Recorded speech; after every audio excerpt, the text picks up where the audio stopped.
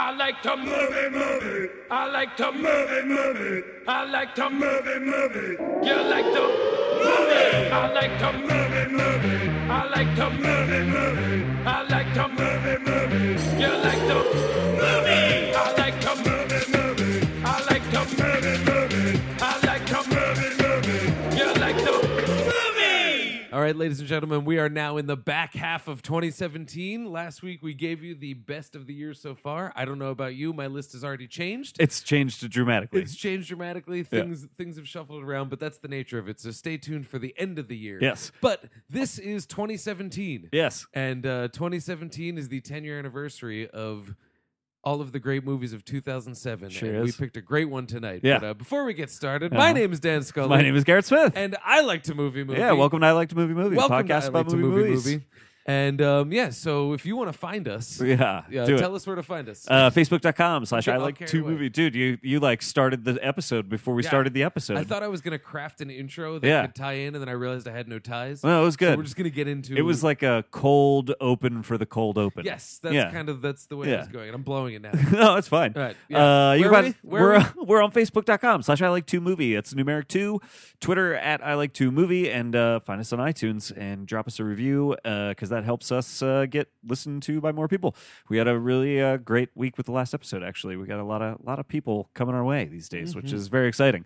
We're happy to have you all. Welcome to I Like to Movie. We are something we've been doing this year is talking about 2007 movies because it's the 10-year anniversary of what might be the best movie year in our lifetime. It was a damn good one. think We it's also had arguable. 99. Yeah, that's true. 99 that's was true. pretty That was good. another good one. Yeah. I think I would give it to 2007. Yeah. Certainly in my movie going years, 2007 is lives on in my memory. What did we do previously for that? We did. I mean, we've done Children of Men Yep. in the past. Yep. Earlier this year, what did we do? Oh shit! why We dug can't I a hole here. remember? Oh, we did Zodiac. Oh, we did Zodiac, the Yes, best of, yeah. of 2007. Yes, we did. in my opinion. Yeah. But it's like picking a favorite child. Yeah. And we haven't said what movie this is yet because it's a movie that not a lot of people talk about. Right. I had but never seen find this that before. when you do talk about it, the people who've seen it go, "Yo, you know what? That movie was good." Yeah. And it wasn't a big one. Yeah. But we picked I've- it for a specific reason. Yes. And Which is the passing of George Romero. sounds so cryptic. Yeah, well, kind of. It's We're not talking about Survival of the Dead. No, we're not talking no. about a George Romero movie today, but we wanted to honor Romero by talking about a movie by another director that has passed. And in 2007, Sidney Lumet made his final film, which was When the Devil Knows You're Dead? Before the Devil Knows You're Dead. But before we get talking about that, we did want to talk about Romero and his passing. He's the inspiration for this week's movie, which happens to be a 2007 movie, which is great. It's kind of dark that his inspiration is that we just chose another deceased director that we'll miss. A little bit. But at the same time, as the man behind Zombies, I Yeah. think that is rather appropriate. Yes, it's also a good excuse to celebrate a lot of directors that have passed, which is Absolutely. something we'll do over the course of the episode. What's your story with George Romero? So with Romero, I'm trying to think if I want to say I saw pieces of like Land of the Dead when I was in high school. Maybe a buddy of mine was like a horror movie guy. I wasn't really. He's like the only reason I saw things like Halloween and stuff when I was younger. And so I think maybe I saw pieces of Land of the Dead, but I was like, I just feel like I remember always being aware of George Romero.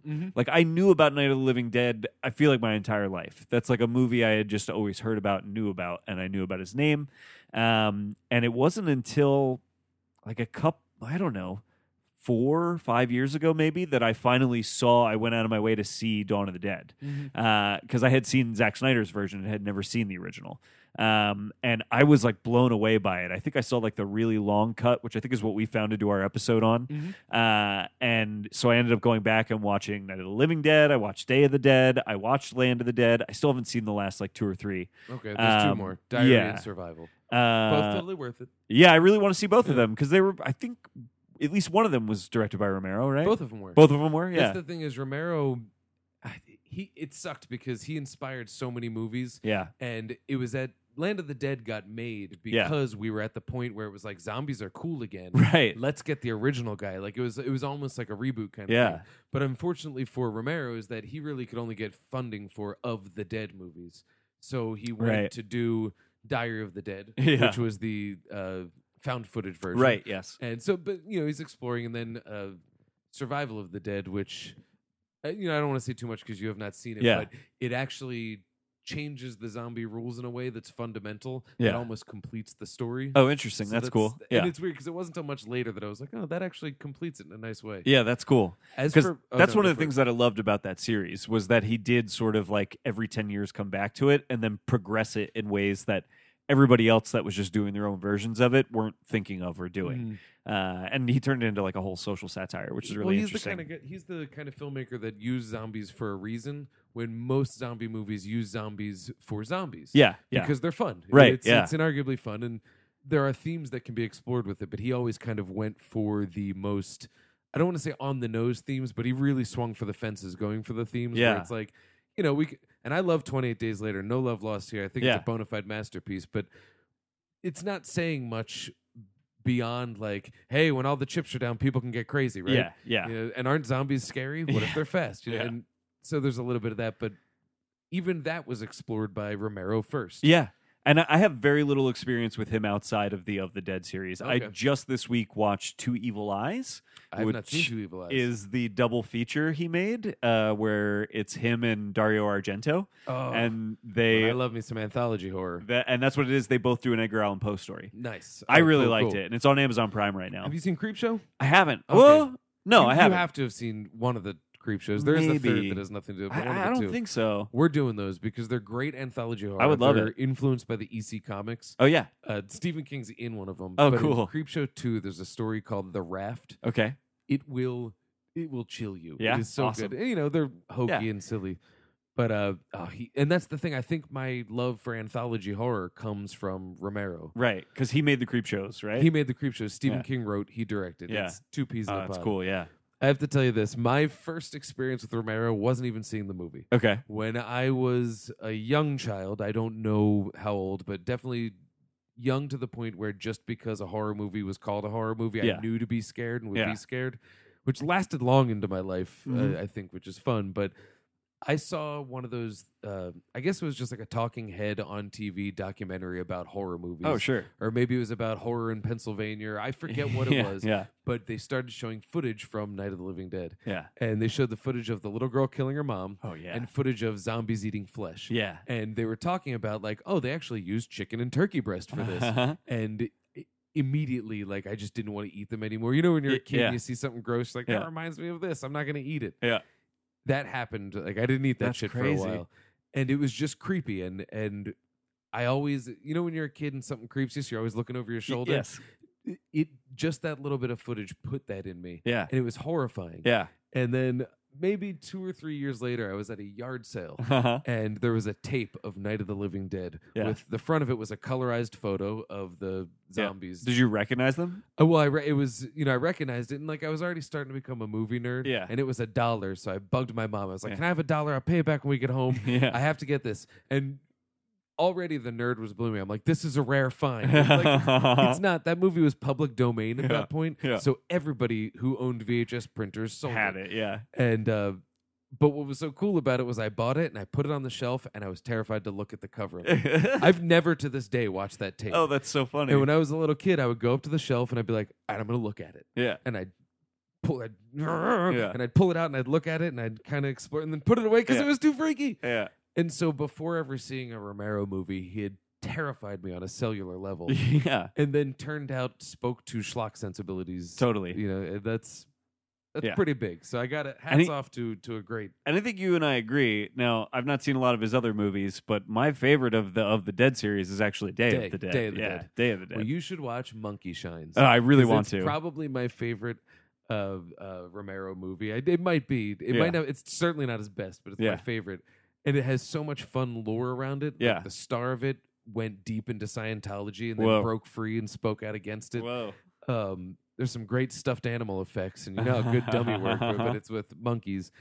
Patton Oswalt said that it was written during Romero's bottle of vodka a day diet. Okay. Which I don't know if that's true. Right. But as a filmmaker who came up in the late 60s, early 70s, I think it Sounds has to about be. right to me. And this movie sort of speaks to that. Yeah. And it's funny, this was one of my prouder moments. I criticized this as such and then saw a similar quote in Ebert's review Mhm. that in this 2-hour mess, there's a 90-minute masterpiece. Yeah. And so there's a 90-minute great Monkey Shines that is instead in this Shaggy Dog movie that is probably better as a Shaggy Dog movie. Yeah, but yeah. I highly recommend Monkey Shines. I really want to see that. It's cool. That was an early How Did This Get Made episode, actually. Yes. I wanted to reach out to June so bad because I got what she was saying about the monkeys that they made fun of her for. But, whatever. Fair enough. Fair enough.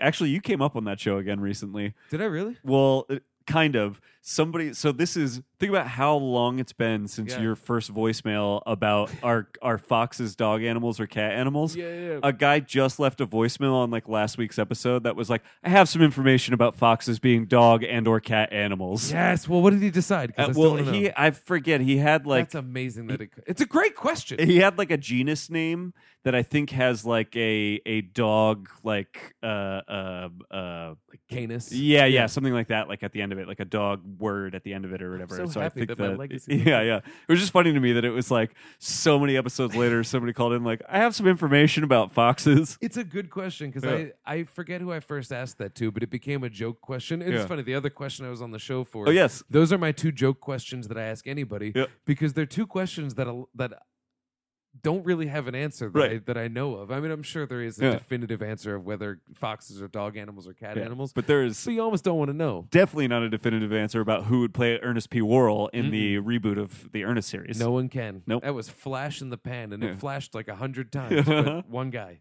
old Slinky Dog himself, Jim Varney. But right. yeah, that's wow. Okay, well, Yeah. right on. Yeah, Well, and kudos to them because I know they're listening. R.I.P. Jim, R.I.P. George. Yes, yes. Yeah. But yeah, I really like Romero's of the Dead movies, and I'm like interested to sort of dig into his other filmography.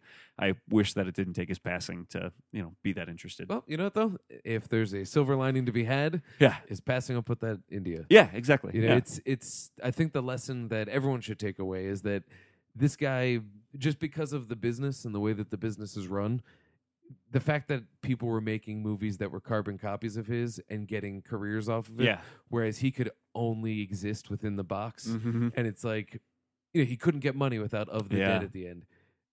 That's a shame because Yeah. I bet there was a lot more that we didn't get to see, Mhm.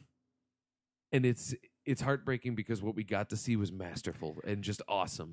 I assume he's going to be legendary. Oh, he is. He's absolutely legendary. You know, Yeah. like he influenced so much pop culture and cinema specifically.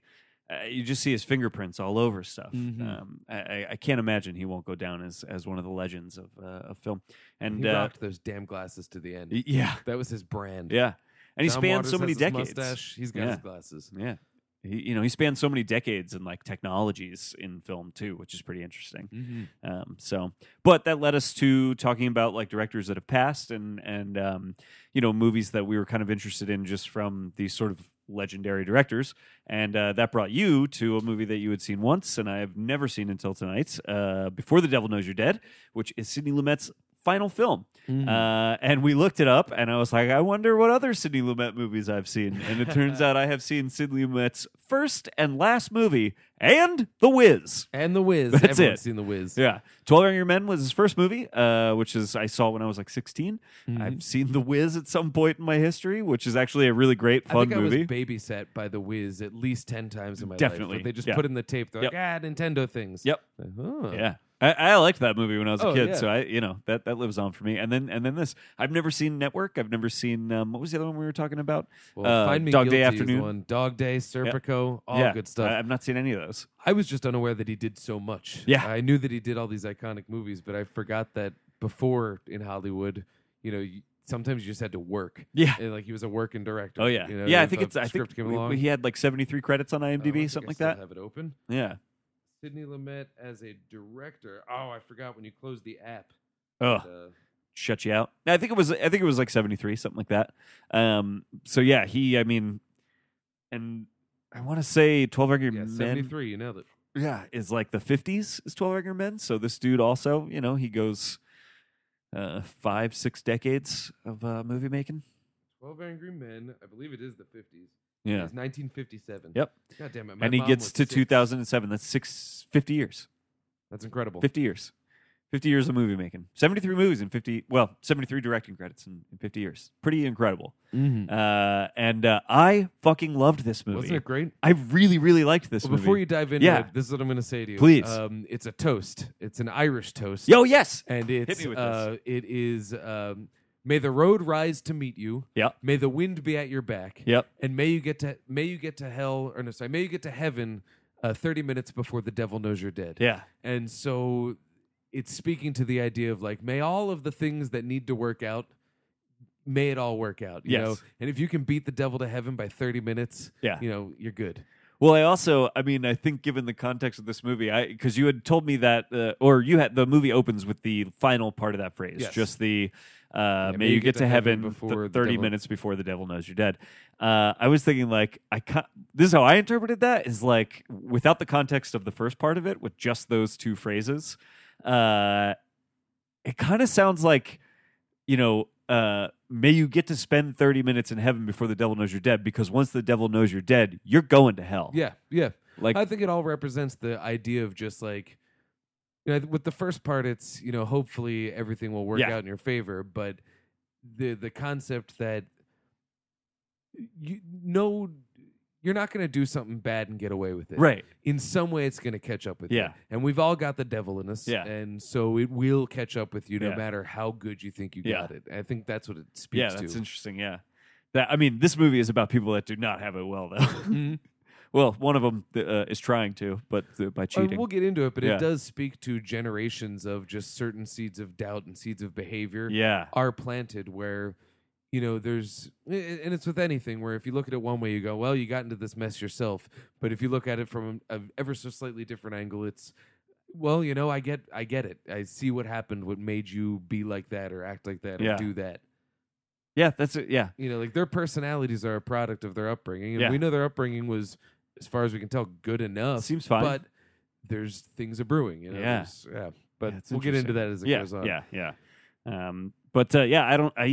I really like this. I'm like very excited to get into it and talk about it. I think what it comes down to for me is this is one of those where anybody could have shot this movie because the script is so airtight Yeah. and gotten a good movie. Yeah. And Lumet adds to that by making it great. And Yeah. so, uses what elements make a movie Mhm. to justify its existence as a movie. But Yeah. if this was done, this could be done as a play. Yep. This could be done as a well-written story. The plot machinations are, or is it machinations? I don't know. The plot mechanics Yes. are all airtight. Yep. And it's got just really believable and lived-in dialogue Yeah. to buy that. So really, director-free, you've got a compelling piece. This is a great script. It's a great script. Yeah. And then, Lumet elevates that. He does, but he also, I think a lot of the elevation in this is he captures these great performances. I mean, this cast is incredible. Philip Seymour Hoffman, another R.I.P. This is a very rest in peace episode. And Ethan Hawke are both Still alive. fantastic in this movie. Yeah, He's in Valerian. and is he? Yeah, he's in one scene. Ugh. And he's having a lot of fun. I can't wait to see that. It's good. I'm gonna prioritize that over Dunkirk just Yeah. because I know I can see Dunkirk. Yeah, I don't know Dunkirk's how got some long time. Valerian's gonna last, so I'm Put it this going. way: it's one of those movies that it's like, all right, you're a little too long and you lose steam in the middle. But upon leaving, by the time I got into the car, I had ordered the first 3 graphic novels. Yeah, it's, I'm gonna be one of there. those. I Yeah. can't wait. I'm like very excited to see Yeah.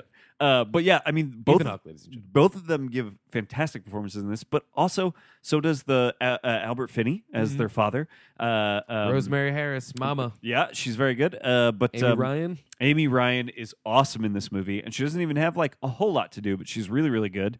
Marissa Tomei is fantastic. She has like more to do than it even seems. Like she's not. She's in it. She's not in a whole lot, but she gives so much in the little bits she has. She has like a lot of kind of different sides that she has to play, which are really interesting. It's a really fucking well acted movie for a fantastic script. You could pull out your iPhone and just like set it on top of a car and drive your car around, and it would be a fantastic movie. But Lumet kind of gives it this. You had a great quote from Ethan Hawke. Ethan Hawke was on WTF, Yeah. Mark Maron's show, and he said that when they were making it, Lumet was shooting digital, and he kept saying, I want to kind of make it look old-fashioned. Yeah. And Ethan Hawke said, well, why are you shooting digital? And Lumet, being, having the foresight that he had, said, give it time. It's going to look the way I want it to look. Yeah. And Ethan Hawke remarked that, you know what, I go back and I look at that movie and I go, wow, it does have that not so crisp, worn around the edges feel that film can create. And Lumet did it with staging and blocking. And, I'm expounding upon what he said, but mainly it was just, give it time. It will age. And it does capture that quality. Well, and he kind of does that with, one of the things that you and I kept kind of giggling about, but it is an interesting choice, is that just that very simple, very old school effect of like just sort of the hard cutting as he zooms in between two different scenes with that little sound effect. It almost feels like very early Tarantino. You know what I mean? He also does the thing where there's a couple, they're faster than presidential zooms, but they're zooms where someone looks up and goes, fuck. Yeah. And the camera moves in towards it. But they do a couple of them.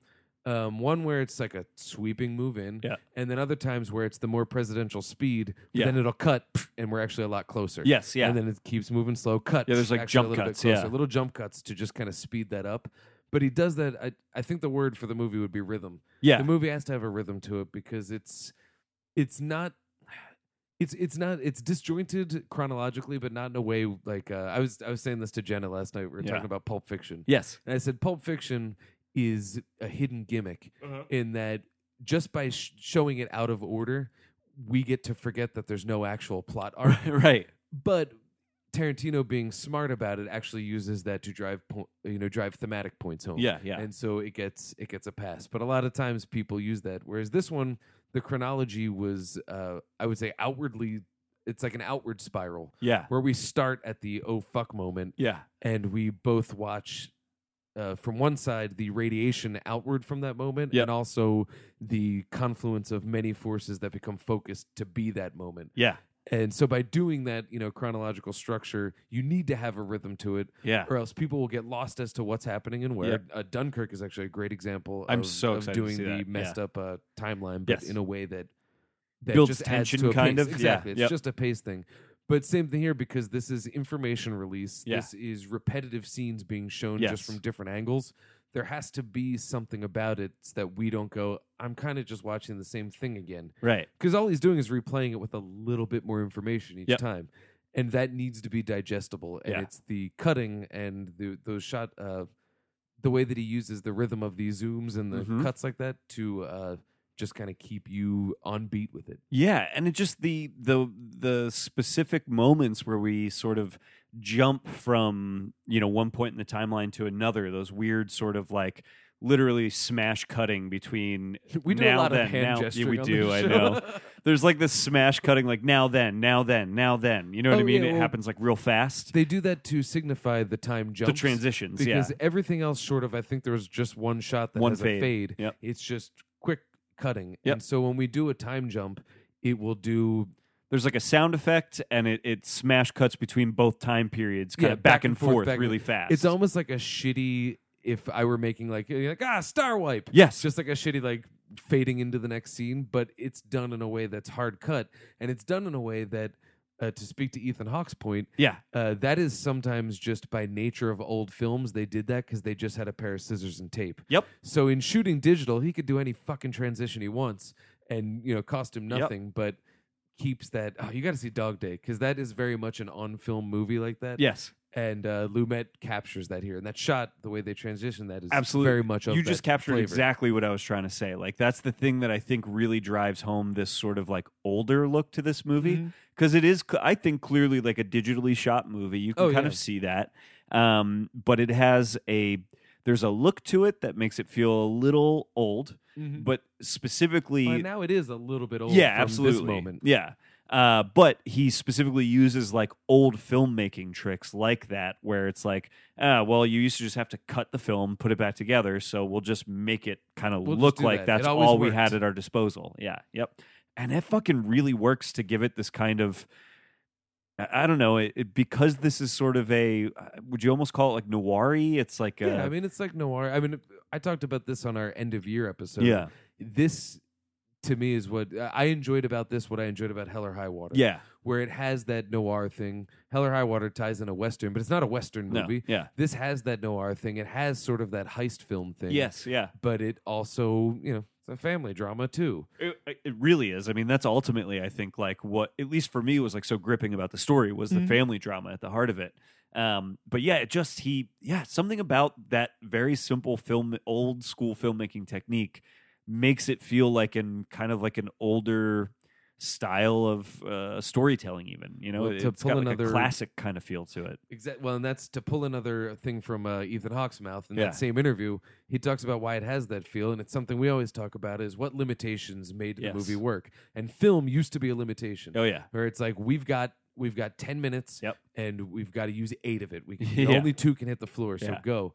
And apparently, Ethan Hawke said so many times during the movie, Sidney Lumet would just be like, "All right, cut, we got it." And it would be the first take.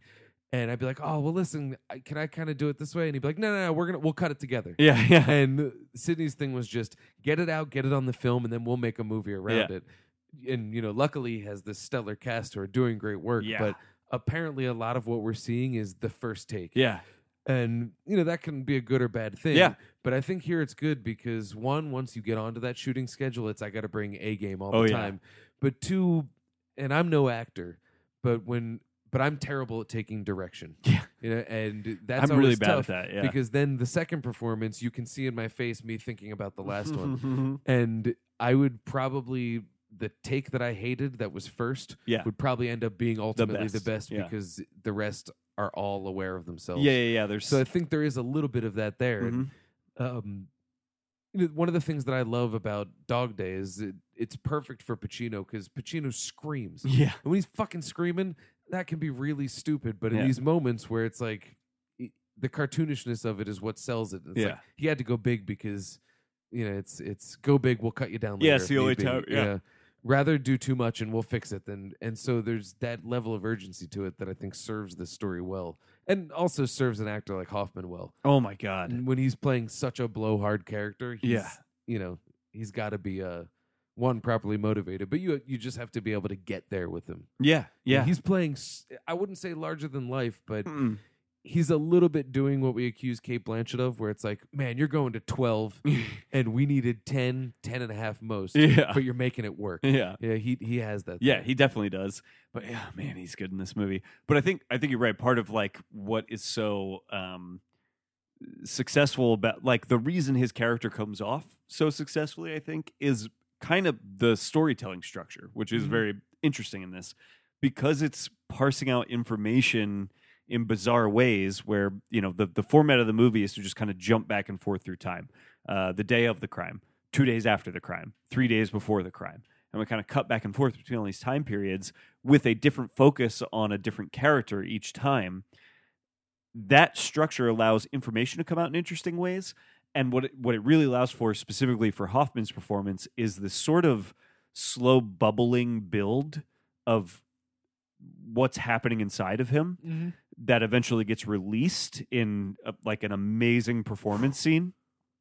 And that shouldn't work as well as it does. It works. Yes, it shouldn't. And it works amazing. And I really think it's because, I don't know, if you think about it, if you were to watch this story linearly, we would see some big Hoffman moments early because the downfall that leads to the crime itself has a lot of big sort of what the fuck. And then we build back up to more what the fuck after the crime.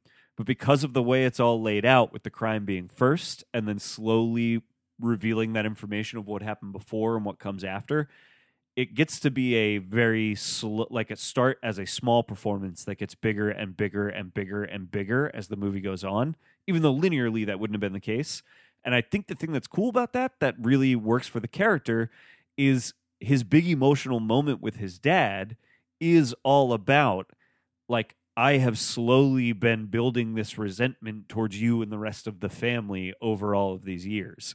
So when he has that release of all of that, we feel it because we have also been watching him slowly build and bubble over the course of this smaller story. It parallels that sort of lifelong journey that he's been on that he sort of references in that scene. I think that's like really, really amazing storytelling. You know what I mean? I think it allows us to empathize with him too. Yeah. Because if we did it linearly, right off the bat we'd be like, these are bad dudes. Yes. But instead we're given a mystery almost, Yeah. where we're shown what happened, and it's like, the crime's appalling, Yeah. but by the time you get to, in each moment you're kind of just wanting to know what happens. Yeah. So that by the end, you've been led on by your curiosity, but then you realize, man, I know how they got there now. Mm-hmm. And so you don't, I don't really come out of it hating any one No. character because they're properly motivated, Mhm. even though they do things that are despicable. Right. Well, they're also, we were talking a little bit when we were watching it about this theme of like cowardice and stuff. And they are all kind of cowards that are making like cowardly decisions in the face of, tough life choices. But I think the big thing is like I don't know how to say it. They let that kind of like panicky cowardice. I don't know. It's kind of like you were saying before. That seems like something that is like this trait that's being passed down, right? It's this familial thing of like everybody seems to have been given a pretty good life that they wasn't like enough for them or something that they They didn't get to express the stresses that they Yeah. felt. And I think it's typically something that a lot of men do because we're put into the role of, you have to be the one that keeps your shit together. Yeah. I admire my dad so deeply because he is always the one who will he'll be the bad guy because it needs to get done. Yeah. And he knows it's the right thing. And great example. Yeah. So my grandmother, she's 91 now. Yeah. And just recently it just was like, hey, you know what? We all live near her. She doesn't need a car. Before that becomes a problem, we can all drive her wherever we got to go. Yep. Let's take the car. And everyone was on board. But when it came time to do it, Yeah. no one wanted to do it. Yeah. And my dad took a lot of shit because he did it. Yeah. But he's the one that did it. Yeah. And I see the stresses on his face of just all of the things over the years that it was just, I have to be the one to keep it together. Yeah. And I think a lot of men do that. Yeah. When we hear like the male suicide rate, a lot of it has to do with like you're just not expressing yourself. Yeah. Yeah. And because we've created this world where expression is bad Mhm. and stoicism is good, Mm-hmm. I can identify with that to Oh, some yeah. degree. And I mean, that's like that is really what a lot of this movie I think is about because when you get to the sort of finale, the final like 30 minutes, you're just watching Philip Seymour Hoffman's character go back and forth through that thing over and over again. Like he has the conversation with his dad, which leads to the explosion in the car, which then he sort of calms back, then sort of internalizes all of that and becomes like super low key. When his wife is then deciding to leave him and telling him that she's cheating on him, and then he bottles all of that even tighter to go try and help his brother, which we find out is actually all this bottling has just been a build up to another explosion of like true vile kind of like hatred for everything, that leads to a lot of violence. It's pretty. I found it relatable, and it's pretty. Repression leads to rot. Yeah. It's a 100% Yeah. fact. It always happens. Yeah. You hold something in, it's going to rot you from the inside out. Yeah, but I also I bought it in this movie. Oh, Like, absolutely. That's a theme of a lot of things. Most movies are made by men and are about men. That's like a theme of a lot of things. But like, I really understood and bought the big explosions that his character was going through at the end. They were because they were like properly motivated, but. I don't even mean that in like a writerly way of like, oh, we got all the perfect scenes in to make sure we knew when he exploded it was because of this, this, and this. It was more like it was more in Hoffman's performance where it was just like I could see the weight of years of trying to just keep it together. I could just see we it. also find at some point that not only did he take the role of I have to keep this together, Yeah. but he also did it in a way like I need to show them that I am able to do Yes. this. Yeah. And what's funny is when you look at the family, like before any of this happened, it almost seems like that really wasn't needed. Right. His sister has her shit together, Yep. Without a doubt. She's barely a character. She has Yep. her shit together. Yeah. Well, actually, that's another thing that I That's wanted true. to mention Yeah. because we talked about how most of the women in this movie, I don't want to say that they're nags, Right. but because we see it through the lens Yep. of these two men that see them as a burden Yes. in a way. Yes. And it's not saying that they don't have care for their wives, but Right. because we see it through their lens, Yep. it fixes what could be a criticism of like, the women don't get to do anything. Right. That and Marissa Tomei's performance. Yeah, But, like that's the framing device of it is that Agreed. the ex-wife is the hag. But at the same time, I look at her and go, she's fucking right. He's not Yeah. paying child Oh, support. yeah. You know, the current wife for Philip Seymour Hoffman, she is the nag for it, but we find out she actually has deeper issues that she's dealing with too that stem back to their relationship. Yeah. The only one who isn't a problem is mom, Rosemary Harris. Right, yeah. And also the dad does not treat her as Right. that either. So Right. we do see this source of love, which Yeah. is interesting, which leads me to the other thing I wanted to talk about. yeah. I guess we're just going to get into spoiler mode. Yeah. When Albert Finney, right before he kills Philip Seymour Hoffman, Yes. when he says, it's okay, Yeah. it's okay. Yeah. The dad that wouldn't have bred all of these problems would have said it's okay and left it at that. Yes. But that's the moment where we see Albert Finney and we go, he does have that vengeful darkness to him too. And Yeah. where his feels justified here, Yeah. I look back and see like, he probably was very capable of kind of excluding his son without realizing it. He probably did have darkness back in the day that just faded into, Yep. his older age. Yep. And so in that moment, as much as I'm rooting for him to just say, just let it go because you're the good guy, you do the thing that you're also wanting him to do, kill this asshole. Yeah. But you also see like, this guy's a human too. Yeah. And try as he might, your flaws are going to get absorbed by the ones that you teach. It's so wild. Well, and there's just pointing back to the great storytelling. There's that really good moment where Finney goes to see the what are they called? The diamond exchange guy. Just a pawn shop. Pawn guy, shop. yeah. Yes, that was the word I was looking for. The guy at the pawn shop, who's another old man, and it turns out these guys knew each other because they're both in the diamond industry. And so when they were young men, they were sort of, I guess, quote unquote, maybe competing or something Yeah. like that. But you get this great moment where this other man his age who knew him when he was younger just sort of loosely implies a history for Finney's character that is kind of like, I forget exactly what he says, but I took away from it like, oh, right, he was a young man once too. Mm-hmm. And he was probably the same kind of young man that his boys are. He did some things. He just didn't Yeah. make his big mistakes. Yeah. And we all do it. Yep. Yeah. Yep.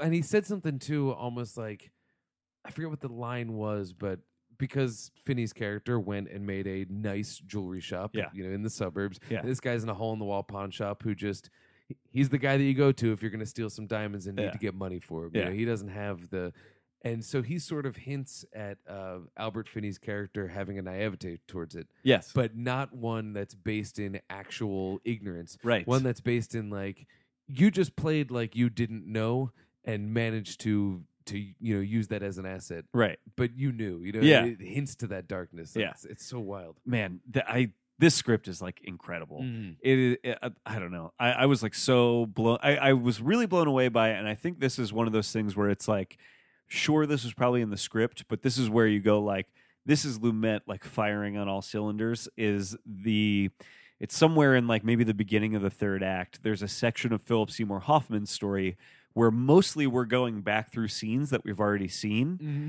And so whereas, although the movie is cutting back and forth through time constantly, we do kind of like, one of the things he does very well is he lets scenes breathe a little bit. Like we spend a lot of time in these scenes where people are mostly just talking and interacting with each other. And he's kind of he's basically laying out all of this information that we may not have had before.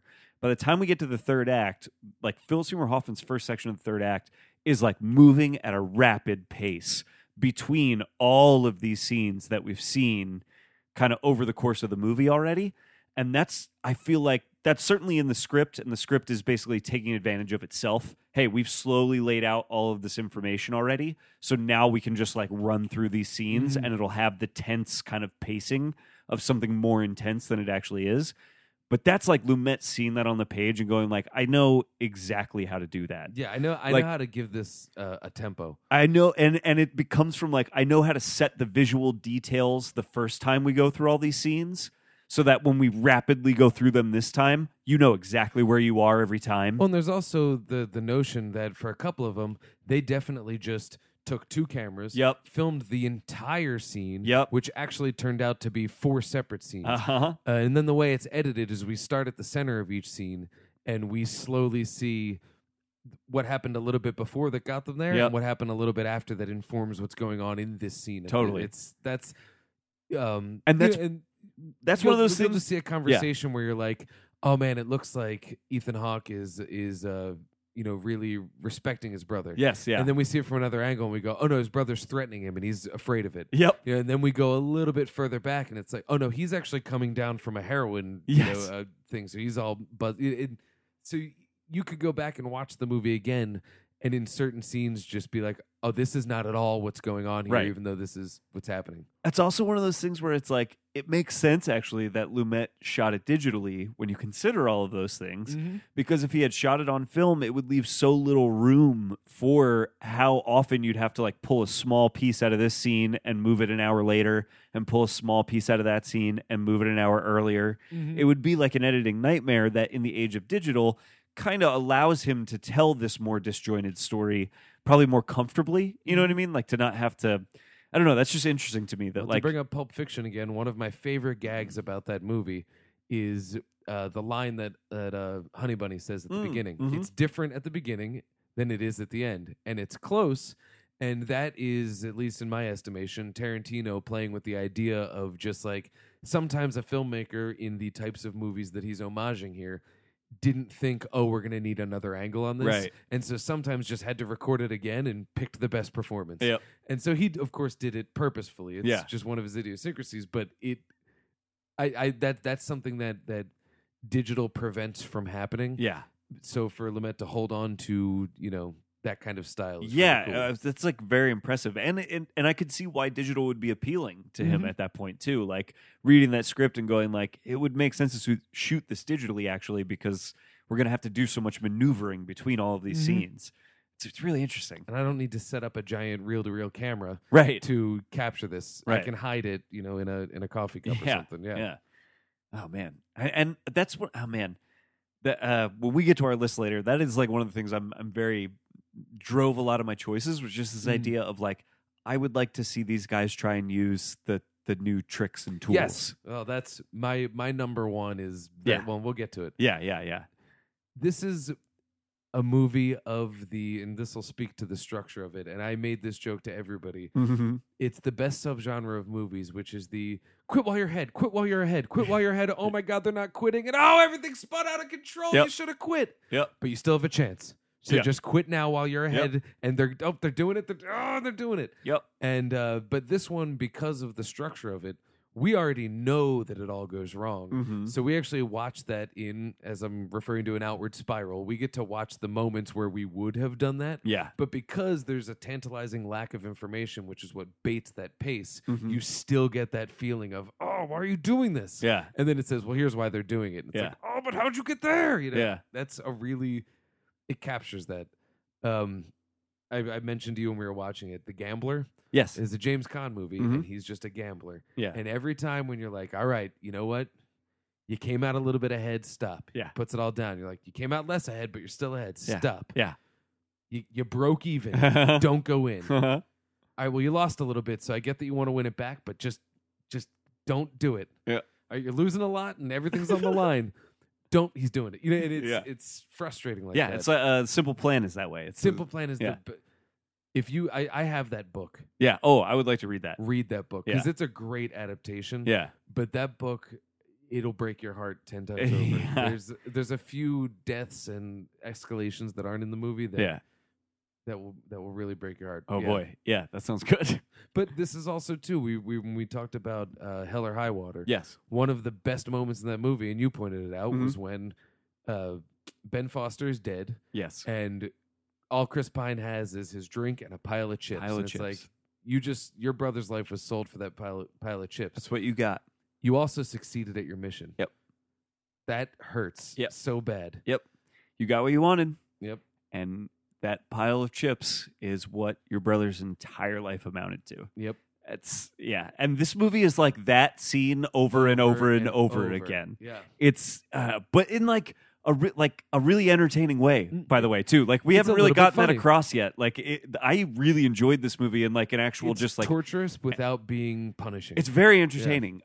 You and I were getting a lot of good laughs throughout It's it. very funny. Michael Shannon has a great small role in this Oh, that yeah. he's very funny in. Which we have to pitch that Please. idea. One of these days, I want to see an old 1980s style, like the Barbarian Brothers have to babysit these kids, or Mr. Nanny. Yes. And it's just Michael Shannon is forced to babysit some rambunctious kids. Uh-huh. I need that so bad. Yeah, he could. Kindergarten Cop is another example. Cheaper by the Dozen remake. Yes. Let's do another one. Michael Shannon's the star. Michael Shannon, Yep. please do it. Dude, Please do it. Dennis the Menace. Yeah. He's the old man. Yeah. It has to happen. That would be so It amazing. has to happen. Give it time. Yeah, yeah. If he doesn't explode one day in the middle of a great monologue, we'll get to see old man Michael Shannon. And Yeah. It'll be worth it. Which nearly happens to Philip Seymour Hoffman like 6 times Yeah. during this movie. His performances, and now knowing that he had addiction problems, it's a little bit weirder to watch it. Yeah. But it's physically even. When he's high on cocaine, he is bright red. Yeah. When he is high on heroin, he is pale as a ghost. Dude,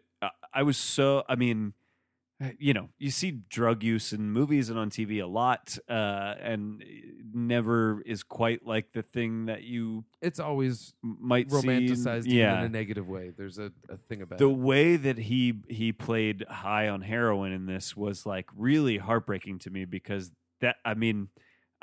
I've never seen that up close and like literally up close and personal, but that man, I know people that have struggled with it, and that is what people are like when they are sort of like coming down off of it. You know, that And it like that speaks sort of to- quieter, slower, weirder thing. When it comes down to the idea, like people always say, like, breaking the physical addiction is one thing, but if Yeah. you want to cure, someone with a drug addiction, you have to get to the root of why did you turn to the drugs in the first place? Mhm. And so his performance actually captures that notion where it's not like you do get the sense that he is, of course, a victim of the dependence to the chemical. Yeah. But you also get the sense like this is a man who's not happy. Yeah. And yeah. this is a man who is brought to this for a certain reason. Yeah. And that's a level that we are so often told, but we don't really ever see. Yeah. And I don't know if it took someone who actually, I don't know what his troubles were at Yeah, that time yeah. or if he had any at that time. Right. If that's what it took to get there, maybe that's what it is. I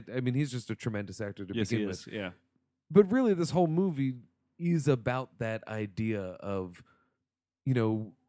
we know they make the wrong decisions right at the opening. Mm-hmm. And so the movie seems to be getting to the heart of what got you to that decision. Yeah. Why did you do that? Yeah. And I think every performance captures it. Yes. And actually, I would say, especially in Marissa Tomei, Totally. we get why she's cheating. Yep. We get why, just why she does what she does. We also get why she reacts certain ways to certain information. Yep. But when you see him high on heroin, you see this and go, yeah, he's doped up, but he's also failing at working through some shit. Yeah. That is like that moment where he's just sitting on that chair and talking about what is he talking about? He's talking about something about like the pieces of a whole. He says that your life should be. He says Some of the parts. Well, he's talking about Yeah. his books because we know that he fixed his books a Yeah. little bit at work. Yeah. And he's being audited. accounting. And so it looks bad. So he's doing accounting. Accounting work is and- the sum of its parts. That's what he yeah, says. and he said that's what I love about Yeah. accounting is you move it all around, but at the end of the day, the parts always add up to the whole. Yep. I am not the whole of all of my Yeah. parts, and like that's a horrible. We Dude. often say that like certain movies are, the whole is greater than the sum of its Yeah, parts, yeah. meaning that it's a bad movie, but it somehow comes together, or Yeah. the whole is weaker than the sum of its parts, Yes. where all these pieces just didn't quite add up, Right. and there's nothing.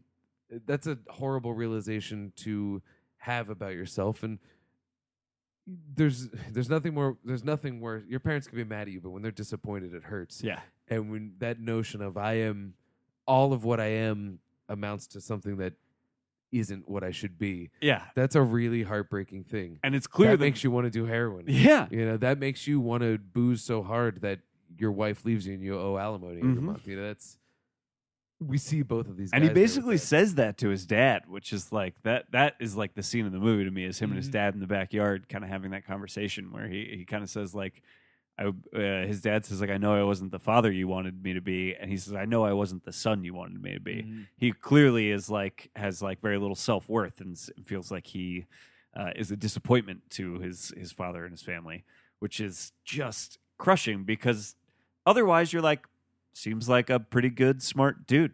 Yeah. Like, he's not wrong when he says to his wife, like, I'm good at what I do. Like, I know all the angles of my job, and that makes me good at what I do. Mhm. Doesn't seem like he's wrong about that.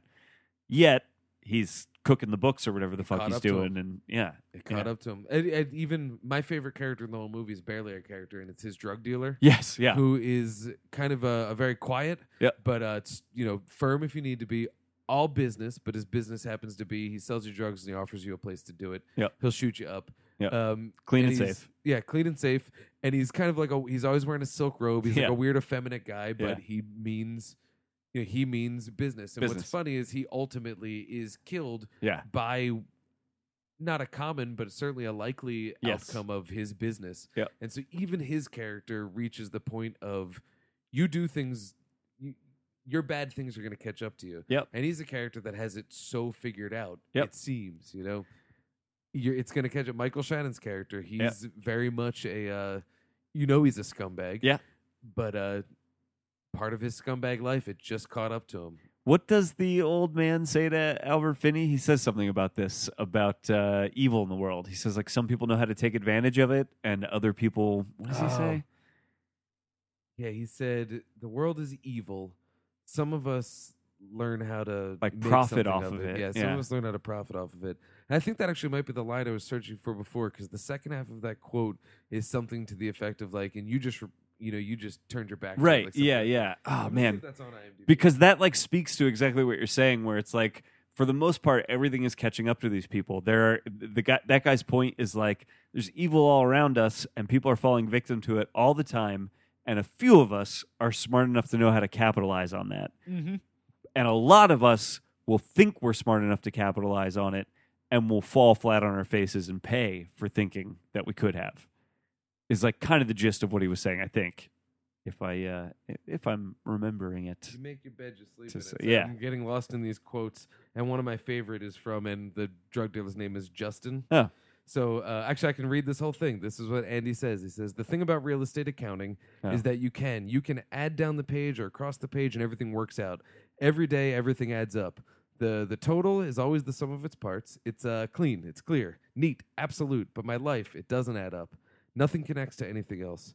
I'm not the sum of my parts. All my parts don't add up to one me, I guess. And Justin says, get a shrink or a wife. Yeah. He says, I got a wife. He goes, get a shrink. Get a shrink.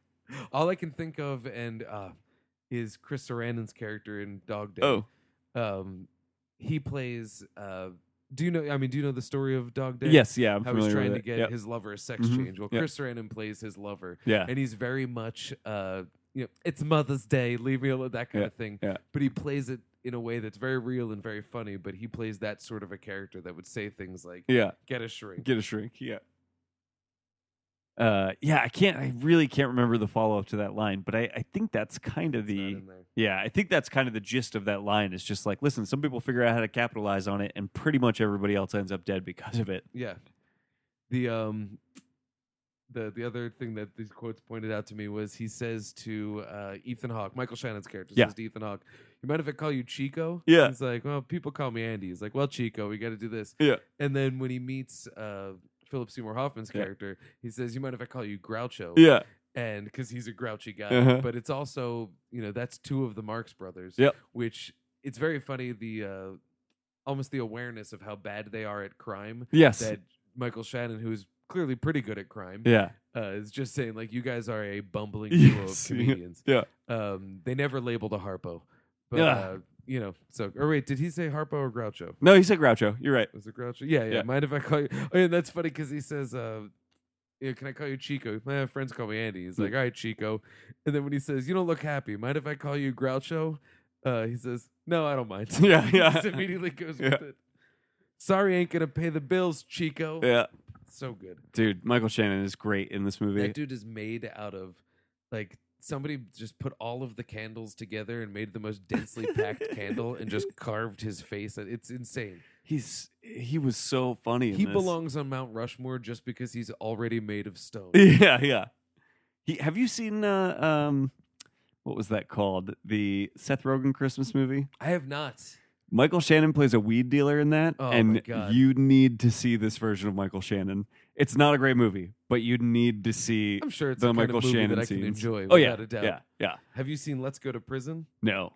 He plays the white supremacist leader in the jail. Oh yeah, he does. He has a great line where and it's actually leads to a Will Arnett great line. Yeah. He's like, "You remind me of my dad," and he's like, "Oh, your dad was probably a nice guy.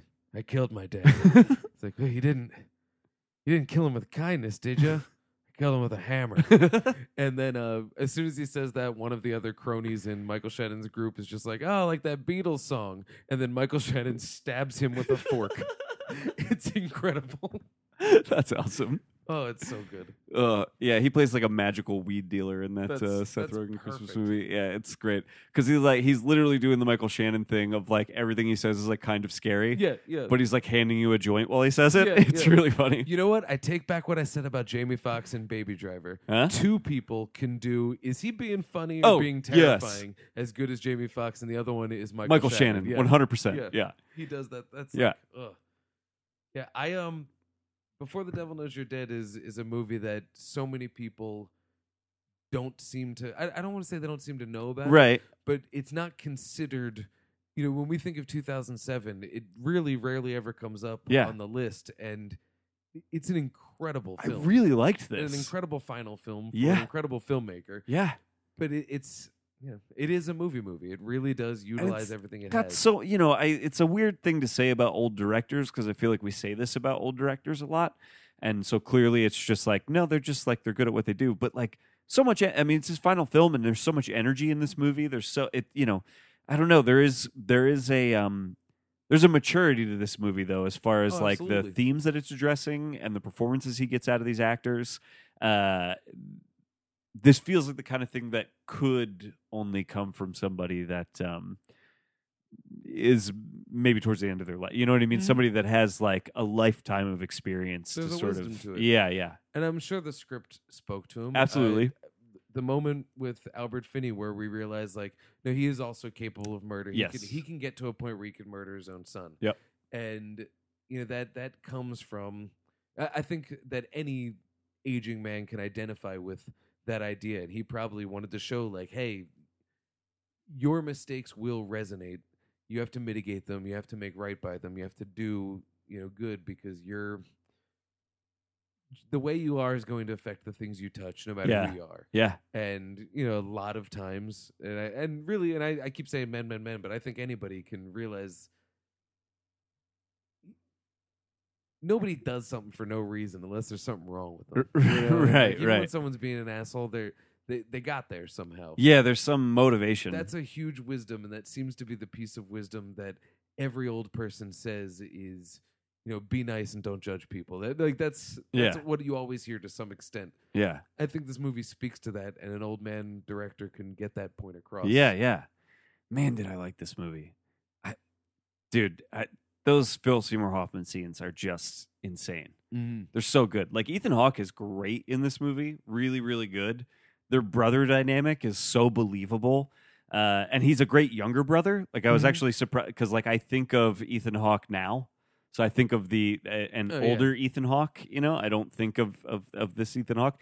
And he plays a great younger brother and Phil Seymour Hoffman plays a very good commanding older brother. Mhm. But man, those scenes where he's like basically having meltdowns are out of this world. I mean, what a fucking performer. That guy was insane. He was so good.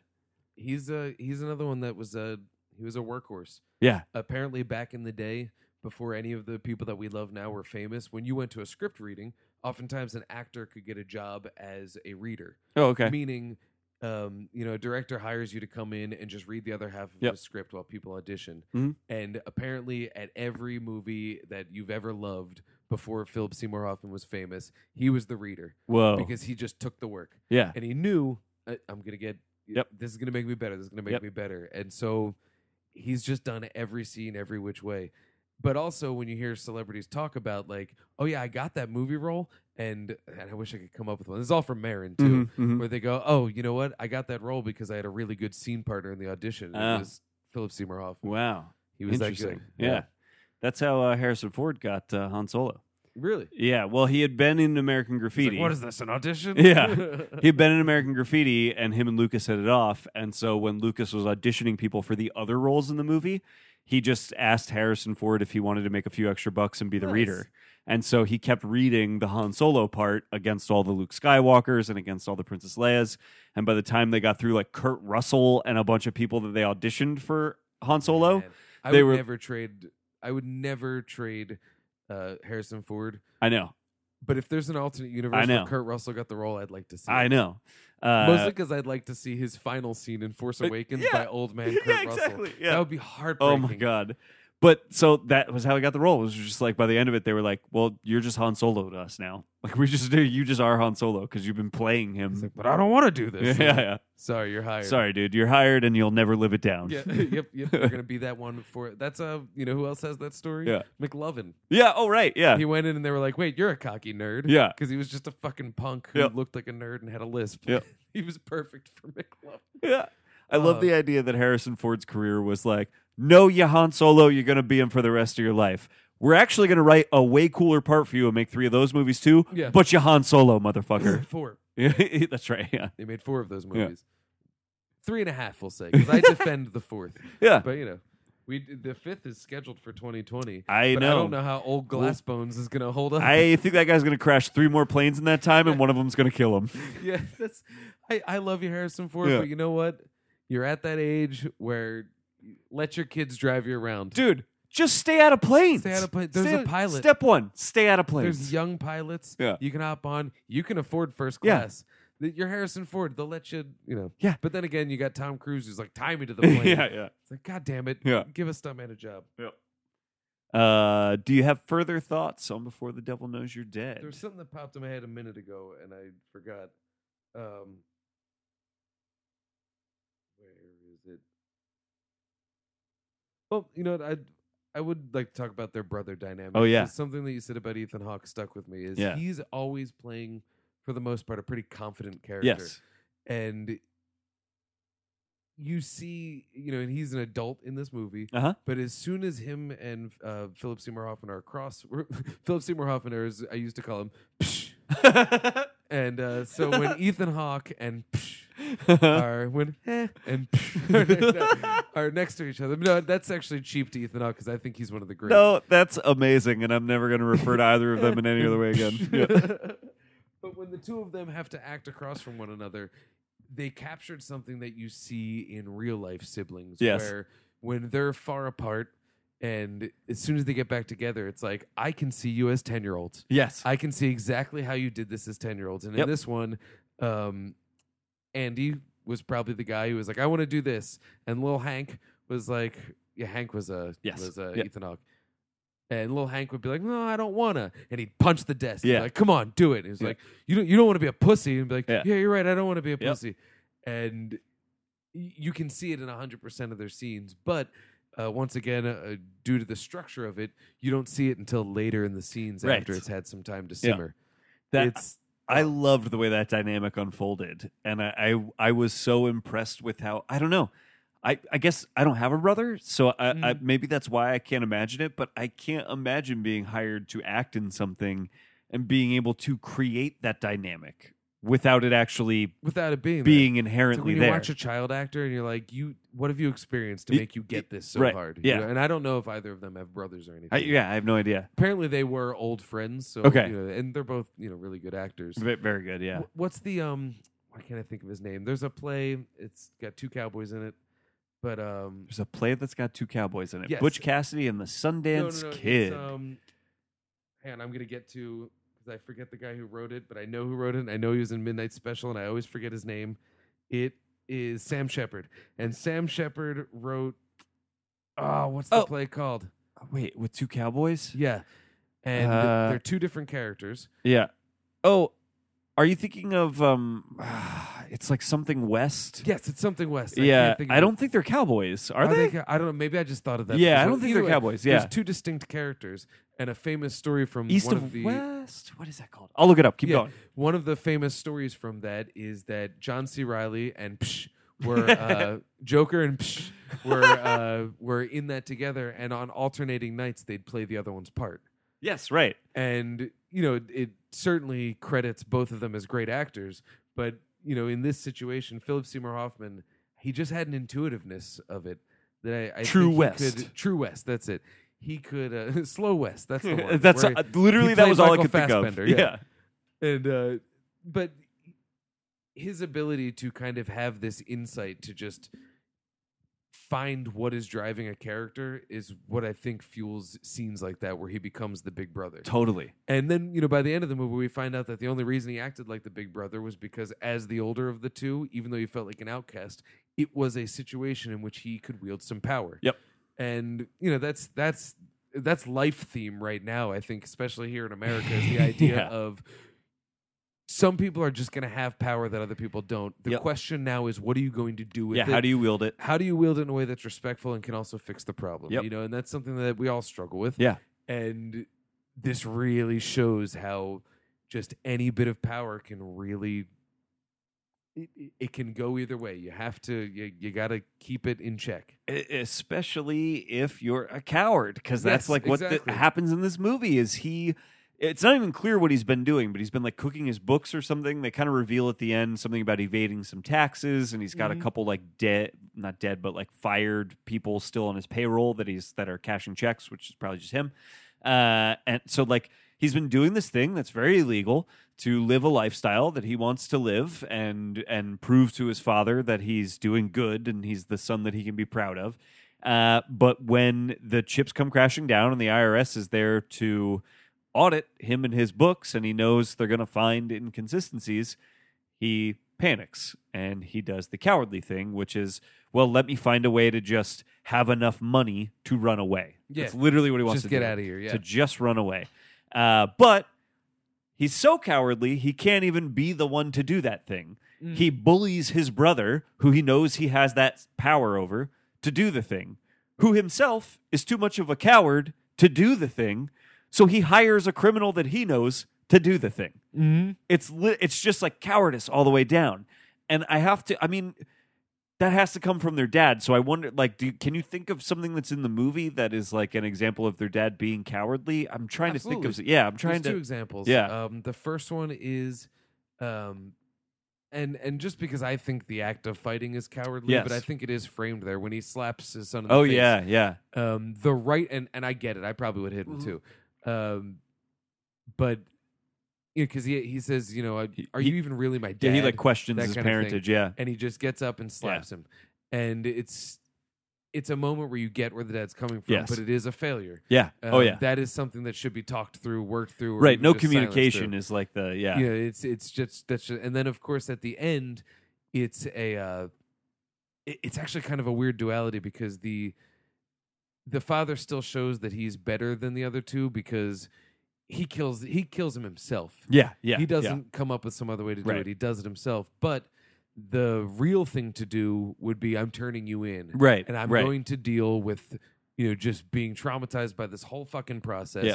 So the cowardly way out is I'm going to kill you and Yeah. I'm just going to, bring that what it Fuck may. you, I'm out. Fuck yeah, exactly. And so you do get that sit Yeah. down from him. That's and true. whereas the dad's cowardly action feels the most justified. Right. It calls into question in me, like I just said a minute ago, where I go, I would have hit him too. Right. And, I think what it's purporting is like, you're going to want to get there. Don't get there. Yeah, don't get there. Don't get there. Yeah. And if you get there, don't give in. Don't act. And I think that's a fight that anybody, by our demographic, we are naturally just going to have power. Yeah. And that is a fight. The fight of understanding when it is not required of you to issue understanding Yeah. is something that is stone cold bred into our DNA as Yes. white American males. Yes. And that's part of it. And so here we go again. Yeah. We see it now in government, the Yeah. death throes of that idea Mhm. passing, Mhm. where it's you are now going to have to answer for your power. Yep. And you are going to have to make terms with how it was bestowed upon you and what Yep. you're going to do with it. Yep. And that's a hard fight. It sucks sometimes. And what you have done with it. And what you have done with it. Yeah. Exactly. And, Yeah. and what you can do with it to make up for that and Yeah. to Yeah. help fix the problem. Uh-huh. And I think that's somewhat of the thesis behind this. So, Definitely. you know, Well, because there's even a couple of moments where it's like, you guys could be done with this. yeah. You could be out. And none of them choose to be out. They make these weird, everything starts because of their cowardly decisions that they make to begin with. And then for some reason they decide like, oh, well, now's the time to get like really now is the time to power trip and be criminal. And, they like almost swing. They're like saloon doors that swing back too hard the other direction to like course correct. Well, the only time they ever quote unquote man up is when their back's against the wall. Right. And it's like if you just stood up and Yeah. did your piece Yeah. when you had the chance, you wouldn't be near the wall. Yep. Yeah. Yep. Now your back's against it and you've gotta make decisions based in fear, then you will be forced to make decisions based in fear. Yep. It is as true as it ever was. 100%. It's not a losing battle. It's a winning battle that is so hard not to lose Yes. even on a personal level. It's so difficult. Yeah. I'd also like to speak to the music. Oh, yeah. I don't know who did the music. Me I should neither. probably look that up. But what's cool about it is it's music that It's not like has- ever present. it's not ever present, but it's very heavy on the piano Yes. and it has that old almost like a soap operatic feel. Oh, But yeah. it's so much of the music that we hear now because of the way that just the trends of it feels. We've gone beyond orchestral to abstract. Yes. When you look at the beautiful score for something like Inception, which Mhm. is very much expanded upon in Dunkirk, Yep. It is music. Yep. There is an orchestra there, but it is there's an abstract feeling. Yeah, there's to a it. little There's more tone like to it. impressionistic or something Junkie like XL that. attaching himself to Hans Zimmer for Right. superhero movies is the perfect example of that because he's not playing any instruments. Right. I mean, he is that wonderful Wonder Woman thing. Yeah. I saw a GIF today that was like anytime you hear the Wonder Woman theme, Yeah. and it plays that over and over to just every moment from Bill and Ted where they Yeah. Which when we watched Wonder Woman, that kept happening where it's Yeah. like, is this the Yeah. We this can. is This is gonna be it. Yeah. It's great, but it's much more about tones and droning and Yeah. and it works. So this is still musical, Mhm. but it's not orchestral the way John Williams is. So it feels personal. It reminded me of the score to a movie I watched recently called Birth. Oh, The, I've not seen that yet. The it's Jonathan good. Glazer movie. Yeah, it's good, but it has that like Nicole Kidman. yes, Nicole Kidman and Creepy Kid, who used to be Creepy Kid in everything for like 5 years, and then he disappeared from being in movies. What? Yeah, I'm gonna Creepy have Kid. to look it up. It's good. It's good. Yeah. But it's it has just like kind of a busy piano riff that Yeah. that feels like you're watching It really a feels. show. You It know? feels like a noir kind of theme to Yeah. me a little bit. It But really It does. also has that sort of home drama feel to it. Yeah, it's true. This is remember everything sounded like American Beauty for a while. Yes. Yeah. And so, but this kind of goes away from that. It has a little bit of that to it, but it also has like a Murder She Wrote feel. Yeah. Where it's just someone playing a good old crunchy song. Yeah. It's a good score, and I meant to look it up and I got carried away. Well, it's like it definitely feels of a piece with this sort of like crime world that he's building, right? Yes. Which is so interesting that it does have the feel of like, oh, this is one of those crime movies. It takes place in a world of crime. So of course, the music was Carter Burwell. Who's Carter Burwell? Fargo, In Bruges, Jesus Being Christ. John Malkovich, Twilight, Yeah. Anomalisa. He's basically Yeah. every Coen Brothers thing Yeah, until yeah, they yeah. got what's his name. That makes a lot of sense. Yeah. This has a Coen-y feel to it for sure. Big Lebowski, Psycho 3, Doc oh, Hollywood, A Knight's Tale, The Alamo. he wrote "We Will Rock You." What was that? That was a joke about A Knight's Tale. I've never and seen A Knight's Tale, Queen but I do remember and- that yeah. was the thing. Yeah. Yeah. So but yeah, of course it was Carter Burwell. Yeah. That makes perfect sense. That totally makes sense. But Fargo. Yeah. He didn't do he was music department, but he Yeah. worked on Fargo. and That it sort totally of makes has sense. That, It has that Coen-y noir kind of thing where Mhm. it's not quite a noir, but that it's very influenced by that. It's Mhm. yeah, that totally makes sense. I really liked the music in this, and that is the other thing is I feel like we don't get movies like this that much anymore. It's very sparsely used. It's not Yeah. a movie that has a lot of music in it. It's mostly focused on the performances and the and it's used in the few moments where we're actually because this is pretty dialogue heavy. yeah. The dialogue and the editing tell the story. Yes. The visuals capture it, but they don't really tell it so much. Right. in terms of just they know where Yeah, to point to get the right face. Yep. We capture these good actors. But those are for the moments that are sort of transitional. Yeah. You see it where somebody's driving somewhere. Yes, And then yeah. the music swells, but it's a moment where it's like he's got to get there fast to retrieve his CD from the from the car rental place. Yeah. I watching it this time because it's been a while since I've seen it. I thought that for some reason in my head, I thought that when he was like, I think I left a CD here, they would be like, yeah, you also left this mustache and this wig. yeah. I thought it was going to be that. That's But so it wouldn't funny. have been out of place because there Not is at a all. little bit of humor to it. Oh yeah. It's the opposite of comedy. Tragedy plus time equals comedy, because we actually see these comical moments that exist before we've put the time in, Right. and then when we see what happened, you're like, oh, that's actually just a tragedy. Yes. It kind of dissolves that from the Yeah. structure. I love that. I really liked this movie. And we had the two of the three most recent Aunt Mays. Yes, were we in it, did. so that's kind of Yes, we did. Did they ever get a scene together? They sure did not. I was going to say at the play, but she's not actually there at the play. That's just Ethan Hawke and Amy Ryan. the play. Is she by her hospital bed? Ooh, maybe. Yeah, There might be a scene with Yeah. double Aunt Mays. yeah, that's pretty cool. Hell yeah. Kind of weird to see Aunt May getting shot. That's Uncle Ben's territory. That's true. But That's true. what are you gonna do? Well, Uncle Ben gets to go on his own with great power comes great responsibility journey in this movie. Yeah, that's true. That's what this is of that timeless Spider-Man rule. Yeah. With great power comes great responsibility. Yep. And if you do shit wrong, you're going to have to answer for it. Oh, yeah. What was that great line that Philip Seymour Hoffman said? How are we going to get this shit that you got on my shoe off or something like that? Oh, he said, because he's bullying Ethan Hawke. Yeah. This is when Ethan Hawke says, I forgot someone did see me go with the Oh, right. robber. Yeah, It was the yeah. robber's girlfriend, and Yeah. she has a brother, and he wants to extort us. Yeah. And he says, all right, well, let's invite him to the apartment, and we'll figure it out. Yeah. He's like, well, what are we going to do? He's like, well, figure it out. We just got to get the shit that you're dropping off my shoes. Yeah, You know, yeah, like yeah. something like that. Like, but it's him passing the responsibility, the idea of like, I did all of the things right that I was supposed to do. Right. You You fucked fucked up. up. But at the same time realizing like if I don't clean this up, Yeah. he's trying We're to take the both responsibility, fucked. Yeah. but without actually taking the responsibility, which is you We're have both to do fucked, this. but it's your fault. And So you're you gonna- have to fix yeah. it, and I'm going to make it look like me. And Yeah. he's bullying him with that. Yeah.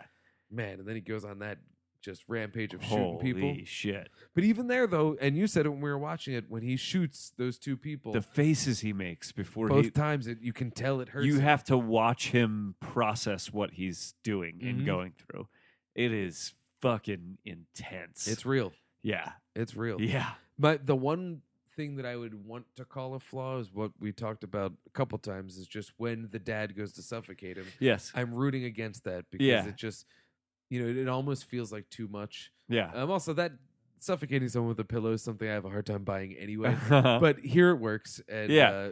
He's already at death's door for yeah, the most exactly. part. Yeah. It's just one of those like, yeah. do I want to watch a 15-minute strangulation? No. Right. I don't Yeah. want to do that. Yeah. But that moment, because it's a weakness, you go, oh man, but it also is the answer to everything, which is, even when it's not intentional abuse, Yeah.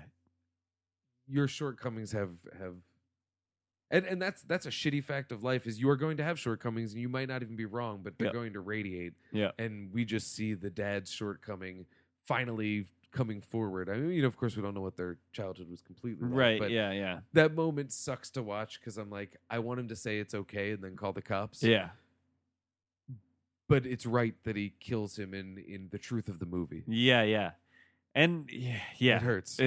The thing it's like you said before, it's regardless of the actual actions all of these people take, we do by that point in the movie have sympathy for all of them. Mm-hmm. So it is hard to watch not even just because of the father-son dynamic of it all, which adds a whole other layer to it, but just we have sympathy for Hoffman's character. We don't want to see him die, especially not in that way. Go down that path. Yeah, no, we don't. Yeah, Because once again, he is presumably innocent throughout this whole Right. thing, short of whatever seeds he may or may not have planted back in the day. Well, did plant, may or may not have been intentional. yes, yeah, Very well could have been. I Yeah. think it suggests that there may have been. Uh-huh.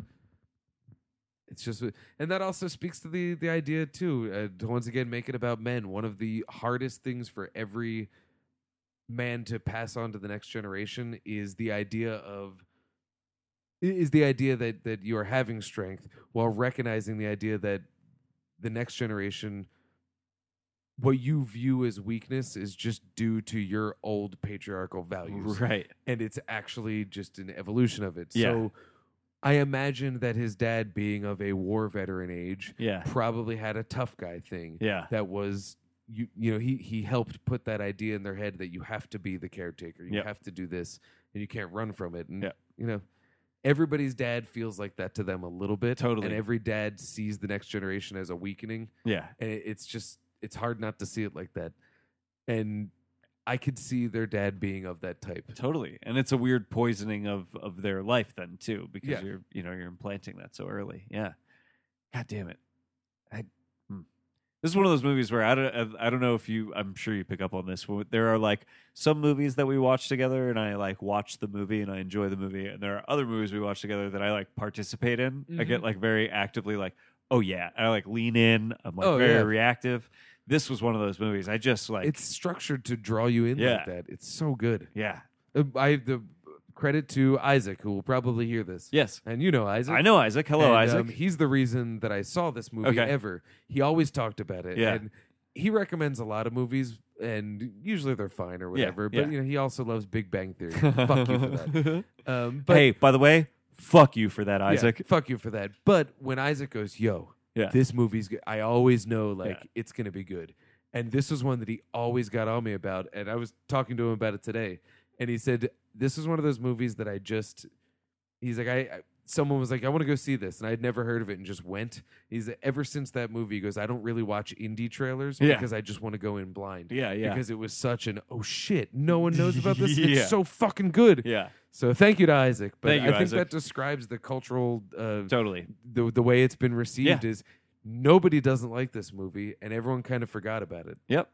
Yeah, it's nobody. Yeah, it just is not talked about, and it very much should be. I think this is like, Well, it's a movie that how do you sell it? yeah, It's not really sellable, right. unless you're like, oh, this looks like Yeah. Sidney Lumet film. But even at that point, I don't want to say who was he, but the Right. movie-going crowd wasn't really that interested in. Right.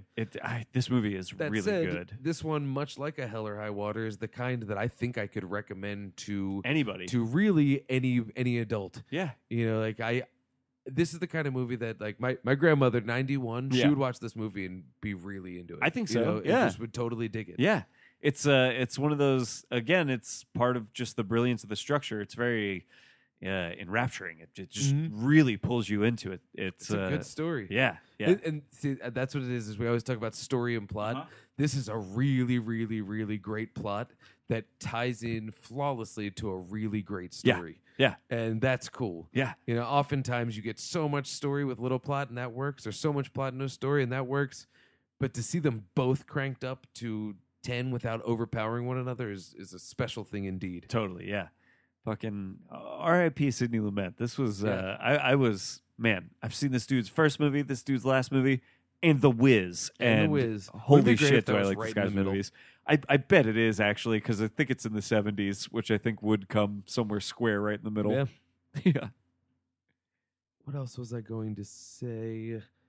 There's one more thing I was going to say. Yeah, whatever. I don't know. That's all right. Yeah, this is and to the transformative nature of acting, Albert Finney is the only person who looks like Albert Finney, and until we looked him up, we kept calling him Bobo Brian Cox. Yeah, because we didn't know his name. And meanwhile, he's just as famous. He's but Albert he Finney. disappeared into it. He's in so fucking good. Minority Report. Yep. He's in fucking, I love this Miller's guy. Crossing. Yeah. Ties him to the Coens.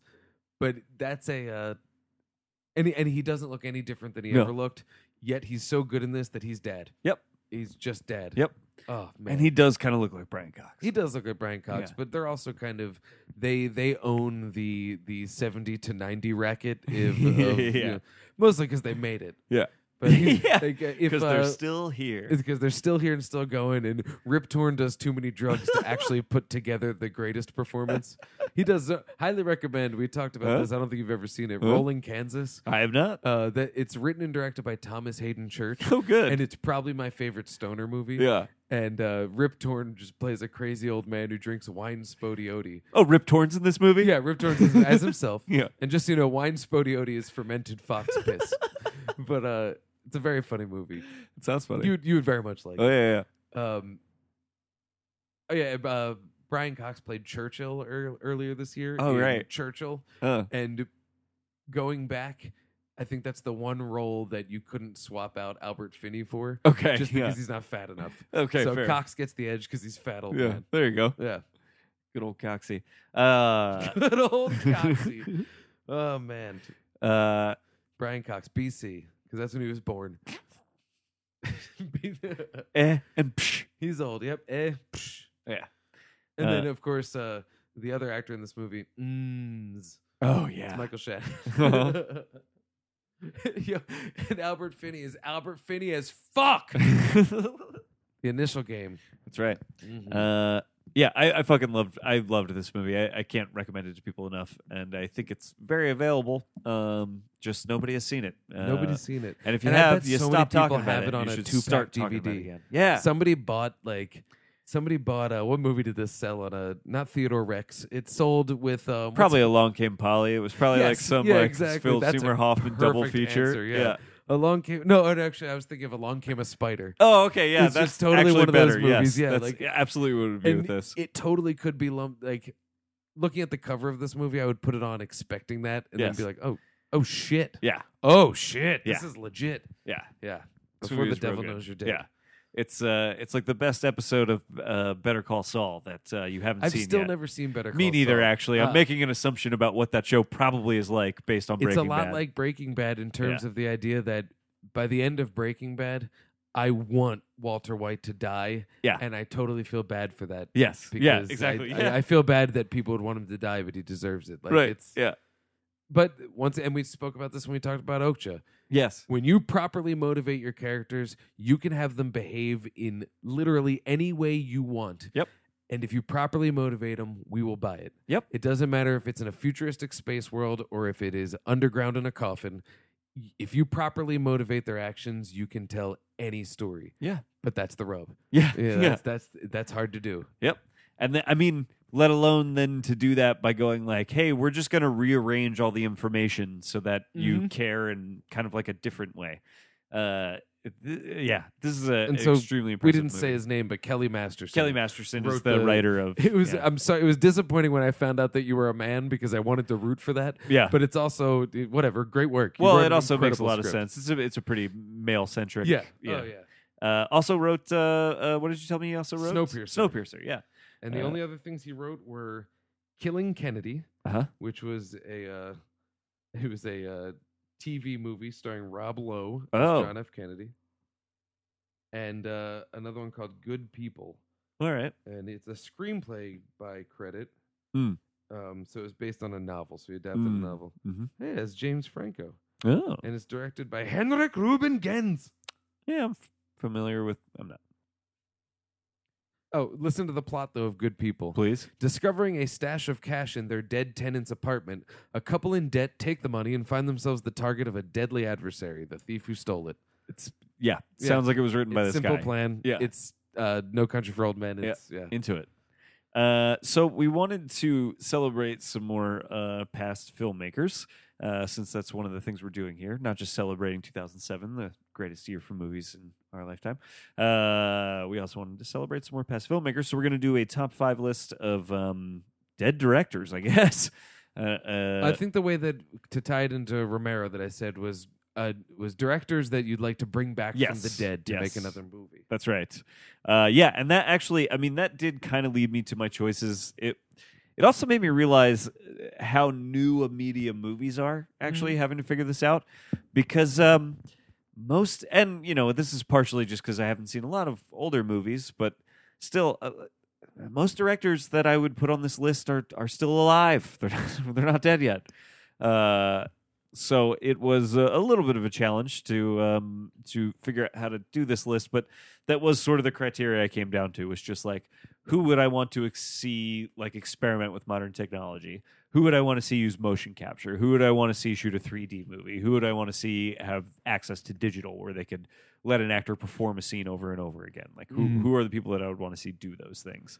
That informed some entries on my list. I think also some of my entries were just the idea of like, I would like to see how this I would like to see how thematically this person would play into modern sensibilities. Mhm. I would like to see what ideas they didn't get to put out yet. Yeah.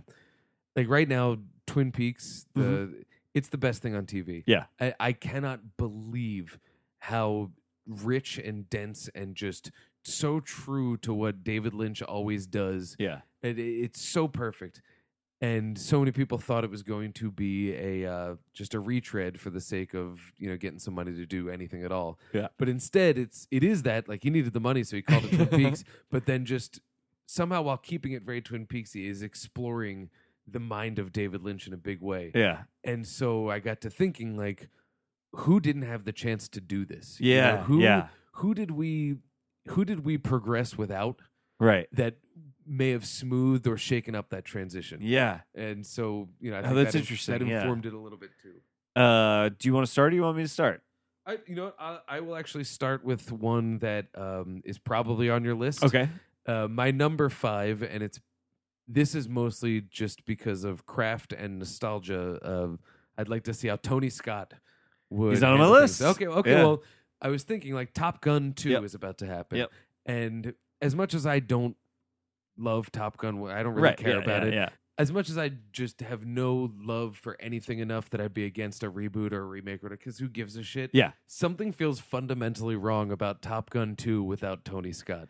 Yeah. I don't know what that is. I can't disagree with that. It's something feels fundamentally wrong is the only thing I can say Yeah. about it. Am I going to see it? Yeah. Which Yeah. is, but I would like to see a Tony Scott who, the same Tony Scott who gave us a non-sequel sequel to The Conversation. Yeah. The same Tony Scott that was making runaway train movies, late in his career with Chris Pine and Denzel Washington. Yeah.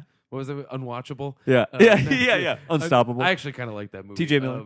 Yeah, and it's Ethan Suplee. just seeing what he would do. One with now, I mean, he did dip into the digital world and all that, but seeing what he would do he's gone, and so we have Michael Bay, and I love Michael Bay, Right. but I think he would have been the other side of that coin, Yeah. especially now that his brother is deeply entrenched in the reboot culture, Yep. who is putting out some of the best work of his career. Yeah. Alongside that and within that, Yeah. I would like to see what Tony Scott would be doing now. That makes sense. Yeah. With the ability to. I hate shaky cam. Yeah. I like kinetic filmmaking, and Tony Scott on a bad day would still walk that line Yeah. pretty good. Sometimes it was a little too much for me, but I think he would come.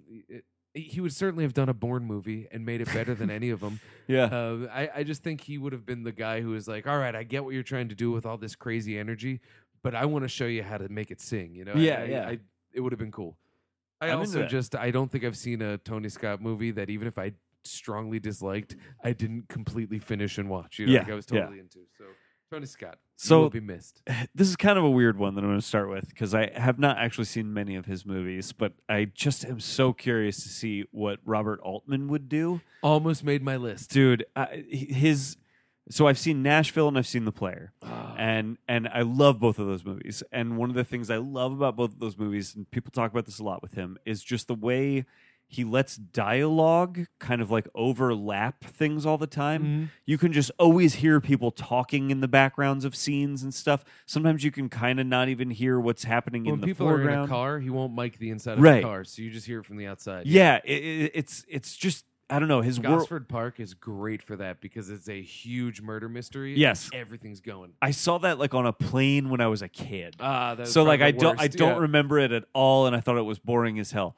But It's good. I love Nashville and I love The Player, and I feel like digital filmmaking would have. I don't know. I'm very interested to see what he would have done with digital filmmaking. Certainly could have done like what we saw tonight, Yeah. where instead of doing just a oneer of a scene, Yep. he could film it with 5 different cameras, Yes. and then when his ensemble gets back to that scene, we can check it from Yeah. a different angle. Yeah, I would be so curious to see what he would do with it, just because of his tendency to sort of like let things run for a long time and let things overlap with each other. And I don't know. I think it would be interesting to he see. has so much more room to edit now, too. Yeah, yep. because he can let it run over Yep. and let it run forever. Yep. He'd be the guy who would end up giving us a giant like Boogie Nights length ensemble piece that's a one take. Yes. Yeah. He would just do yeah. it. He would. Yeah. It would be like Birdman, except it's an opera Yeah. that has a huge cast. Yeah. I think that I mean, you have to see The Long Goodbye. That is just. I really want to see that. It's Yeah. phenomenal. Yeah. It's funny too because you see Elliot Gould now and he's just kind of that's this old guy. Who's Yeah, just yeah, kinda, yeah. But like he's I don't want to say a badass, but he's gruff. Yeah. And it's cool. That's cool. It's funny too because that my mom like had such a crush on Elliot Gould when she Yeah. was younger. Yeah. And so when I first heard her say that, I was like, "That's very weird." What are you and then when I talking saw Long about? Goodbye, I was like, "Oh, he's like a James." I get it Caan, now. Where he's like, Yeah. he was a young hunk. Yeah. But that movie is very much a precursor to Inherent Vice, which I just adored. Yeah. And so I just wonder if Altman were around, would that have fallen into different Oh, hands? true. Yeah. Interesting. Would he be trying to do, Pynchon novels and things like that? Yeah. Sure. I guess technically I've also seen Popeye, but I didn't Yeah, want to yeah. bring that up. I don't actually remember Popeye, and I watched it a ton as a kid. Yeah. And I remember watching it and thinking that it was a movie that I was supposed to like because it's Popeye, but not particularly enjoying it. Right. But I know there's a culty love for it, so I'd kind of like to revisit. It's one of those things where it's interesting, Mm-hmm. but it's like, what even is this? Like, what are we Like Super doing? Mario Brothers? Yeah. It's just, what are we all doing here spending our time on this? Yeah, okay. I can see that. So there are worthwhile things in it, but it's strange. It's Fair enough. you were not wrong as a kid to go, I'm not connecting with Yeah, this this is Popeye weird to movie. me. Yeah. Okay. I just remember being like, hey, Mork. Yeah. It's Mork. Because I was a kid, and that's Yeah. as far as I can think. Yeah. Altman almost made my list. Yeah, He's good for that. Yeah. He's also dead, which is a great He's, qualifier for the, he makes my list of dead guys. Number 4 I threw in there just because it's a I wanted to shake up the list a little bit, but I don't know if I'm going to say his name right, but Marcin Rona. Who's that? Marcin Rona wrote and directed a movie called Demon. And it is never a seen movie Demon. that I saw a few years back, and during a festival run of Demon, he killed himself in his hotel room. You're kidding. Not kidding. And no one knows why. It didn't seem to be spawned by anything. But Demon is a possession horror movie, but it is at a Jewish wedding. And it follows a Jewish legend of the Dybbuk. And a Dybbuk is a spirit that has unfinished business, and it attaches itself to a human. So it's a possession movie like that. Yeah. And the job of the Dybbuk is to attach itself to the human to get them to complete whatever is unfinished for this demon. So it's a piece of Jewish mythology, I would say. Yeah. I mean, it's in the same way like angels are Catholic Yes, mythology, yeah. where it gets into the supernatural of it. Yep. But this is just I guess you get It's a really feeling that it's a interesting- shotgun wedding. Yeah, okay. Actually, if you ever see The Possession is a Dybbuk movie as well. Okay. But it's played more like a exorcism. Yeah. It's got Matisyahu as the No shit. It's a pretty good little movie. Yeah. Jeffrey D. Morgan's in it, but Ooh. Demon is it's kind of artsy, it's kind of abstract and vague, but it's really striking, and it's just a good movie to show like here's a hot filmmaker that is going to kind of operate on his own terms and make his own movies in his own flavor, in giving a very funny, very atypical exorcism piece that also reaches into Jewish mysticism. That's the word I was looking for. Mysticism. Yeah. And but is still, as it plays out, a horror movie, Huh. but is an art house film. And all I could think is like, this dude could have made so many Yeah. awesome movies. It looks like it cost, it cost next to nothing, Yeah. but it looks great. Yeah. He could have made a lot more. And Yeah. so I would like to have seen that. Yeah. What an interesting pick. I remember you talking about that movie now. Did you see that It at was cool. Cynadelphia one year? I saw it at First Philadelphia at the Jewish Film Festival here in Philadelphia. Yeah. And it was really, really cool. That sounds good. I want to see that. I'm trying to. Okay. Oh, wait a minute. Something just popped in my head as I was saying that I wanted to say about Before the Devil Knows You're Dead, about how it what was I just saying about that movie? I said it looks good, it's made on the cheap. Yeah. It's a Jewish I don't know, it's gone. Yeah. I don't know. Something might trigger it again. All right. Harold Ramis. Who I didn't passed, even think about it. not too long ago. Yeah. But I'm a big fan of his comedy. I think like a lot of his comedies have just he was been primed for like a comeback too. Yeah, I mean, people. Analyze This and Analyze That, I think, are actually both very good, funny movies that don't get talked about enough. He did continue to make like pretty good, funny movies. He made that movie, The Ice Harvest, towards the end of his career. I loved that movie. Yeah. He did a lot of interesting things. I would like to see what he would have done as an older man as a director, because he didn't do a lot of directing in his old age, but that's partly because of the disease he was battling.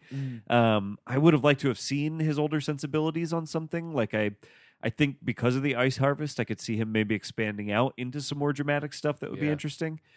But the thing that when I was doing research for this and I looked up and I was like, this is why I'm putting this guy on this list, is one of the things he directed that I didn't even know he directed is the Benihana Christmas episode of The Office. I do not know. I mean, I know of that one, but I don't think I've Oh seen my it. God. It is one of the funniest episodes of The Office. They go to this Benihana restaurant.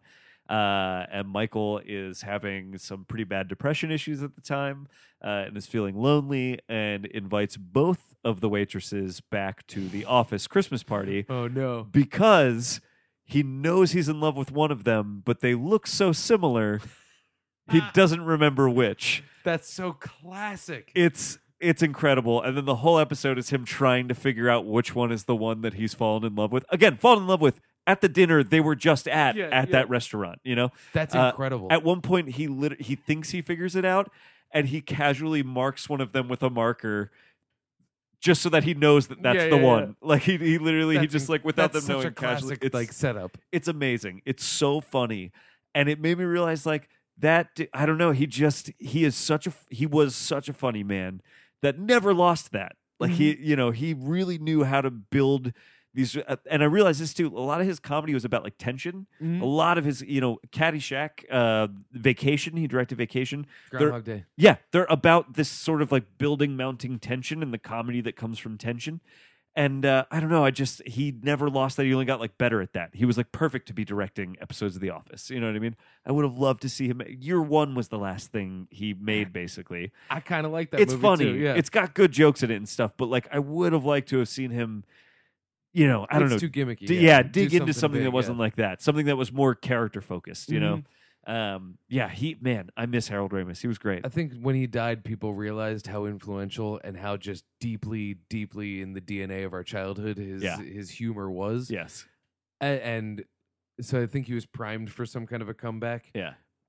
At the same time, too, it's like, I rub up against a lot of comedy now, because it'll be funny, but it's just not my flavor. Yeah, it'll be a cameo parade, or it'll just be a lot of like mumblecore stuff, which can work and oftentimes really, really does. But I think it's why I responded so well to the new Ghostbusters. Is it kind of captured that old style? Yeah, humor. me too. Yeah, I think it did very much capture that, and so a lot of new comedy, I kind of, I would say unfairly reject, but not even really reject. It's just I'm not interested. Yeah. And if I saw something that appeared to be that type of comedy, it would excite me greatly. Yeah. It would be that kind of a thing. Yeah. I miss that, man. It was a good one. Yeah. What's your number 4? My number 4. What do I have? No, that was my number 4. Was Marcin Rona? Oh yeah, sorry. You're number 3. Hey. My number 3, and I'm assuming he'll probably be on your list, just because there's nothing I love better than a master checking in every once in a while to remind all the copycats how it's done. And Wes Craven made a career. He's on my out of list, doing motherfucker. that. He would have been my number 3 too. Let's talk about right him. right on. Wes Craven, he did step out of horror for Music of the Heart, which I have not seen. I've never seen that either. But he does speak the film language, so Yeah. I'm sure that it's good. Yeah. At the same time, he really seems to have. If you ever seen New Nightmare, have you seen New Nightmare? I'm dying to see that. I think He's a character in it. Yeah. And he's a character who's very aware of who he is, what his influence is on the genre. Yeah. What what the genre has done since his influence has Yeah. stamped it. And to be that aware and to he meta predated meta, which is insane. Yeah. Which is the ultimate meta. Mhm. But beyond that, it was just I think he was so unashamed of exploring just spooky fun ideas for the Yes. sake of spooky fun that when he does meta, it doesn't feel meta. Right. He doesn't feel like he's ever. There's never any condescension in his movies towards the form of horror, Mhm. and because he just likes that whole spookiness of it, and that's something that does not exist. Yeah, I mean, Scream was one of the early horror movies I saw. That was, I had seen Halloween and one or two other things, maybe Shining and something else probably. And I don't know. He made horror something that I was like interested in. It was like one of the first times I remember being like, oh, this is like fun. Like, and then getting to see A Nightmare on Elm Street finally, like many, many years later, I truly think that's one of the best horror movies I've ever seen. Oh, like without a doubt. I love A Nightmare on Elm Street, and I just, George Romero left his stamp on this world in a big bad way with horror. Wes Craven, maybe even outshines that for me. Like something about A Nightmare on Elm Street, I think, is just exceptional, and is like legendary worthy in and of itself. Let alone the rest of his career, which is also so interesting and full of even great his worst horror. movies are still just. There's so many movies that are just like, I'm gonna scare you. Yeah. His movies have the like, let's get scared. Yeah, and yeah. I love that aspect Yeah. of it. And like, we've talked about it a million times. The post 9/11 just cynicism of horror. Yeah. And I don't think he ever obtained or retained that. No. And that's kind of cool. Yeah. He loves to scare you because isn't it fun? Yeah. It's okay to be scared. Yeah. That's cool. That's this is not a Wes Craven quote, but it's closely related. One of my favorite things I've ever heard a horror director say was at the very beginning of John Carpenter's episode on WTF, the first thing Mark Maron says is, "Man, Halloween scared the shit out of me when I was a kid." And John Carpenter goes, "My pleasure." Yeah. He was such a great interview too. And that's the thing, is it? But that's what that clearly is what enjoyed it, makes yeah. those guys. Yeah, it's like you said, it's the let's get scared. Mhm. It's the And it's just the idea too of just like,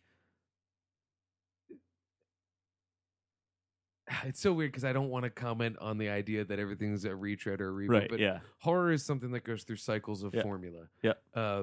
Saw's coming back, baby. Saw's coming back, but like there's formula to it where we're sort of reaching the nadir of the supernatural horror resurgence. Yeah. The trailer for Annabelle Creation literally Yes. says the next piece of the Conjuring universe. Right. Yep. And it never occurred to me to that moment that we've been watching that build forever. Right. It's And it's crazy. a universe that, frankly, I love. Yeah. It's great. And I really love it because it stepped away from cynical, Yep. fast zombie and Yep. torture porn. Yep. And which both, I think, have their merits and have Yeah. been used. But They're earnest horror goes movies. through, it goes through cycles like that. Yep. In the 80s was the slashers. Yep. In the 90s was the whodunits. Yep. And Wes Craven had an entry in each of these. Yeah. And in each one made it his own, commented on the genre, Yep. but did not lampoon it, did Nope. not hate it, just said, I want to play with it in my Yeah. flavor. Yeah. That's really cool. And, Yeah. and in, let's see, Nightmare on Elm Street, Scream, Yep. New Nightmare. Yeah. So that's 3 decades in which he changed the game. Yep. That's awesome. Yeah. He even came back to do a Scream 4 to try and, Yeah. keep that kind of thing going. Which It's- is good. Yeah. I like Scream 4 Yeah. quite a bit. He continued to do that. I miss him too. Wes Craven. Do your number 2, since that was both of our number 3s. All right, my number 2, and I feel like this would be on everyone's list, but this is the one most heavily in the idea that I would like to see this filmmaker explore modern thematics, especially when his final movie, Eyes Wide Shut. Dude, he's my number 2 too. Okay, so let's yeah, just talk Stanley about him. Kubrick. Yeah. What's so cool about Stanley Kubrick is that every single one of his movies is a different thing, and they're all distinctly Kubrick. Yep. You turn it on, and even if you don't know you're watching it, there's a certain flavor, a Yeah. feel that you get, and if you are a Kubrick fan, you immediately You'd pick know up it on immediately. It's so indelible that when you watch documentaries about his movies, it captures that Yep. magic.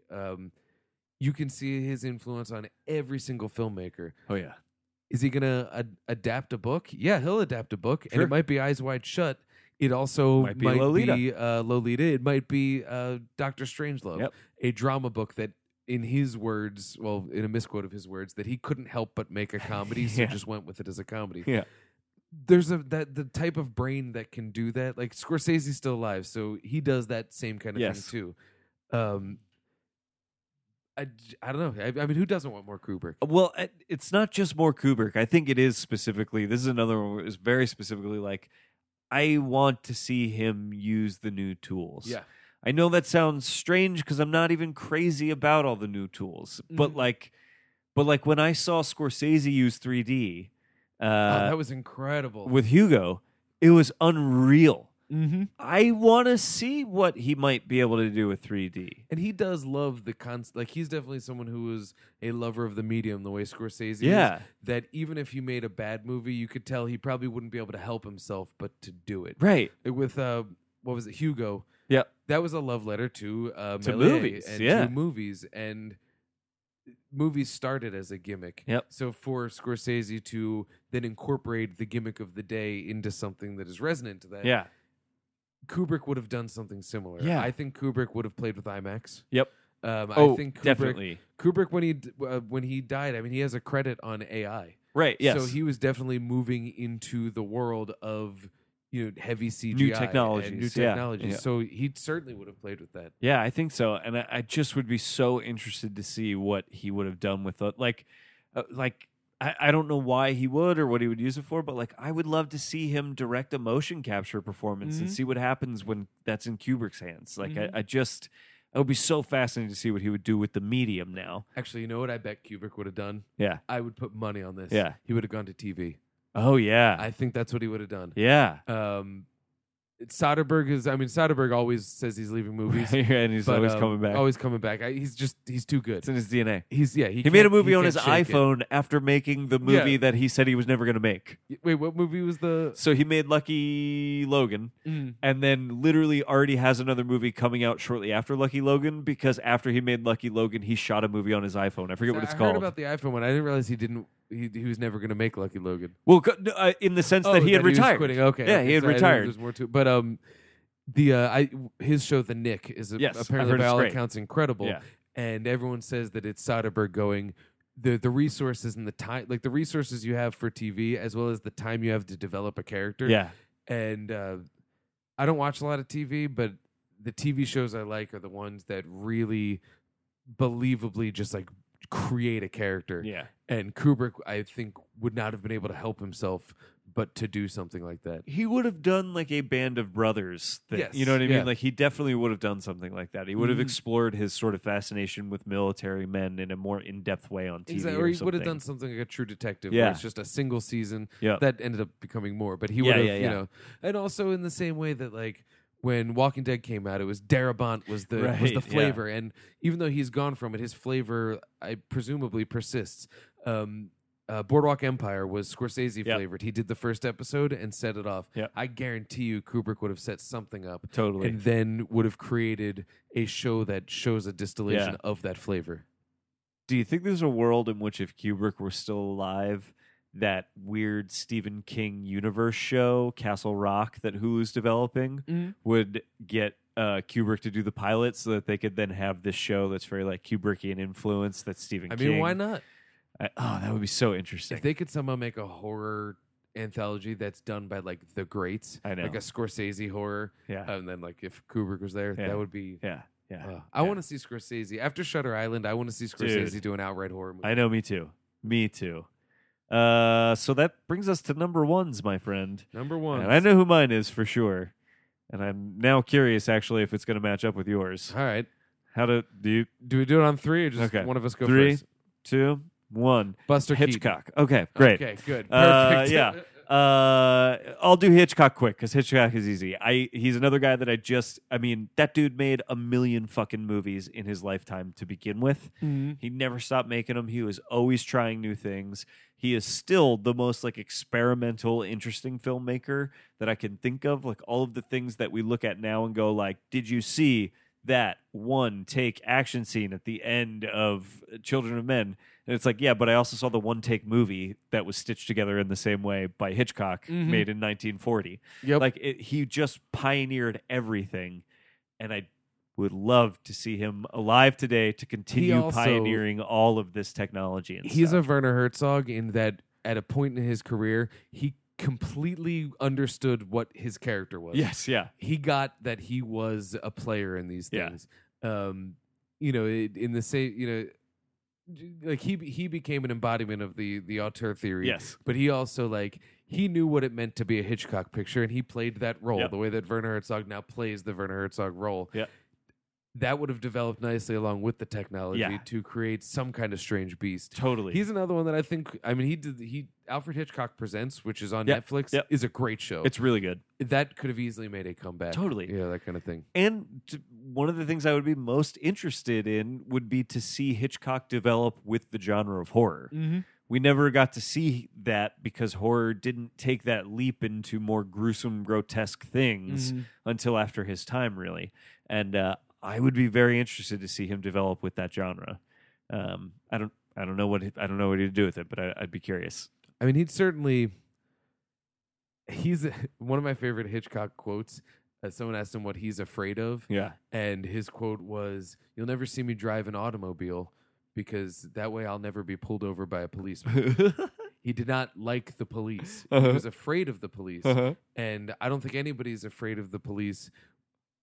I don't think a man like Hitchcock is afraid of the police on a personal level so Right. much as he probably mistrusts the institution of police. Yes. I mean, need I say more? Why it would be cool that why he made it a would be movie amazing now? if You he know, was like, making movies right now. he obviously had some ideas about things like that. Yeah. You know, people asked him that because, oh, you're the horror master. What scares you? ya? But he obviously had that is scary. Yeah. You know, I'm not even someone who would likely be killed by police, but I'll tell you what, I get scared when they're around. Me too. I wonder what he would explore with that. But I think it just shows that he has his finger on the button of the idea that, like, I know what scares people, so if I tweak it, Yeah. you know, Yeah. he made showers scary. Yep. It's just, Yep. it's as simple as that. Yeah. He would love. Well, love it. in the same vein as the technology thing, the reason why I picked Buster Keaton Yeah. is simply because Buster Keaton is my favorite of the silent film stunt, because he's a stunt man. Stunt dude. He does very dry comedy. Yep. And when dry is done right, it's very funny. And even in his later work where he talks, the dryness doesn't disappear just because it's a talkie. Right. But to see a Buster Keaton to be able to have unlimited takes, Yes. he didn't need them because he was so precise with the planning. Yeah. But imagine knowing the safety net of having as many takes as you want. Yeah. He could construct something that is just layers upon layers of Rube Goldbergian stunt work, Yeah. filled with deadpan humor that frankly were not available to him at the time. Right. Conversely, it could be a situation like, remember when everyone got editing software and then could make good videos on Vine, and Yeah. then Vine started to suck Yeah. because it wasn't defined by its limitations Yeah. anymore? That could be the downfall of him, but I think the gamble's worth it, because I think he's the type of person that would push that to a new limitation we didn't even see and be defined by that. I was going to say the you flip know? side of that is he could have made the Mad Max Fury Road of physical Exactly. comedy movies. That's a big reason of why he would be on here. I Yeah. mean, George Miller's intention was if you turned off the sound, you could still tell and Yep. it works. Yep. And it's just as engaging and impressive, and just the planning is unreal. Imagine a stunt-filled physical comedy that was actually 90 minutes long, and it was one long just Rube Goldberg machine. You know, that thing that Keaton does, but just extended for the it length could of go a movie. forever, and it would be, and just because of the safety net of cuts. Yep. You know, he could do that. Yep. And that actually reminded me of what I wanted to say about Hit the it, thing that I dude. forgot about. And we talk about this all the time. Yeah. So many movies now are made in post-production. Yes. And pre-production is really where it's at. Yeah. And for and I'm not saying really where it's at, but it's something that you don't see as often. You mean it's like all why- the pre-planning that people do? It's why for... John Wick works. Yeah. Because you make those action sequences before you film them. Yeah. Whereas when something's choppy, it's like, well, we'll make it afterwards. Yeah, we'll figure it out. And so if Ethan Hawke is to be believed, Before the Devil Knows You're Dead is the best of both worlds, in that they obviously planned out their characters deeply. Yeah. And planned out the structure of this, and everything was perfectly, put together. Yeah. But any shortcomings, apparently, Lumet was just like, we'll cut it together right. Yeah, Don't we'll worry figure about it. Yeah. And so the same way that a Buster Keaton would be able to say, like, we're going to plan this out perfectly, and if it goes wrong, we'll cut it. Whatever. We've got literally unlimited film. Yeah. I think, and so that's a I'd credit be fascinated to see that. for the yeah. Devil Knows You're Dead, but I think that's something that Buster Keaton would do. And, Yeah. It's cool stuff. R.I.P. to all 8, 9, 10 of these gentlemen Mm-hmm. that we've talked about this evening. It's I mean, I'm really sad to lose Romero, but I I do like having these reasons to kind of like go back and look at these lives and careers and kind of consider them like this. It's I don't know. It's like that weird somber kind of feeling of just like this sucks, but it's also this is life. This is the world. gonna It open up keeps a new window. moving, and we can just be thankful for the work that George Romero gave us, and thankful that it will continue to be sort of a gold standard for what you can do in certain genres and what you He can do never with really satire. had a chance to suck. Yeah. Yeah, I mean, people argue that some movies are better than others, Yeah. but I don't think he ever like bottomed out like a lot of people do. I mean, like I can't make that argument about John Carpenter, and I wish I could. yeah, You yeah. know. Yeah. So He's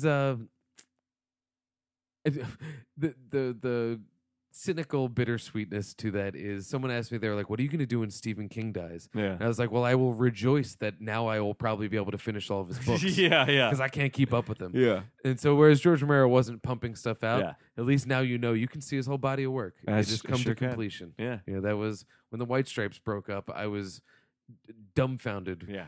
But at the same time, I was like, you know what? Good. It's complete. Now it's a collection of stuff. It's done. Yeah. We can do it, you know? Yeah. And that's cool. Yeah. So R.I.P. to everybody that we discussed tonight. All made very valuable contributions to the thing that Dan and I love most in the world, which is movies. And cheese. I also cheese is up I there like on that cheese a list. lot too. My doctor they says I didn't got to really do slow it. down on that cheese, though. I haven't been to So- the doctor in a little bit. Oh yeah, And I'm stay mostly away because because they're going to tell I'm you to afraid stop of the eating cheese cheese. thing, They're yeah. going to tell you to stop eating cheese. Oh, what are you gonna do? Yeah. Listen, You know, I'm though, still eating cheese. I'm For just eating years, less they were like, cheese. you can't use Q-tips in your ear. And Yeah. every time a doctor said that to me, I was like, I'm gonna go home and use Q-tips because you reminded me of how awesome that is. yeah, So fair enough. it's- Let's- doctors are meant to be heard, not listened to. It's basically the moral of the story, ladies and That's gentlemen. right. That's terrible. Yeah. You see anything you want to recommend? Oh, did I see anything I want to recommend? I'll throw it out there while you're thinking. please do. Just yesterday, I saw A Ghost Story. Oh yeah, A Rooney Mara David Lowery. and yes, David Lowery wrote and directed. I don't know who that is though. Did he do something else? he that- did you know? Pete's Dragon last year. Oh, that's Same kind guy. of wild. Okay, Yeah. because it's a very minimal movie. Rooney Oh, Mara, he also made Ain't Casey Affleck. Them Body Saints? Is that what that was called? I don't know. I mean, I know that name, but I don't know what that is. I think that he Or did made. he do a guide to recognizing your saints? Was No, that I'm right? pretty sure he did Ain't Them Body Saints. Oh yeah, I was thinking of Dito Montiel.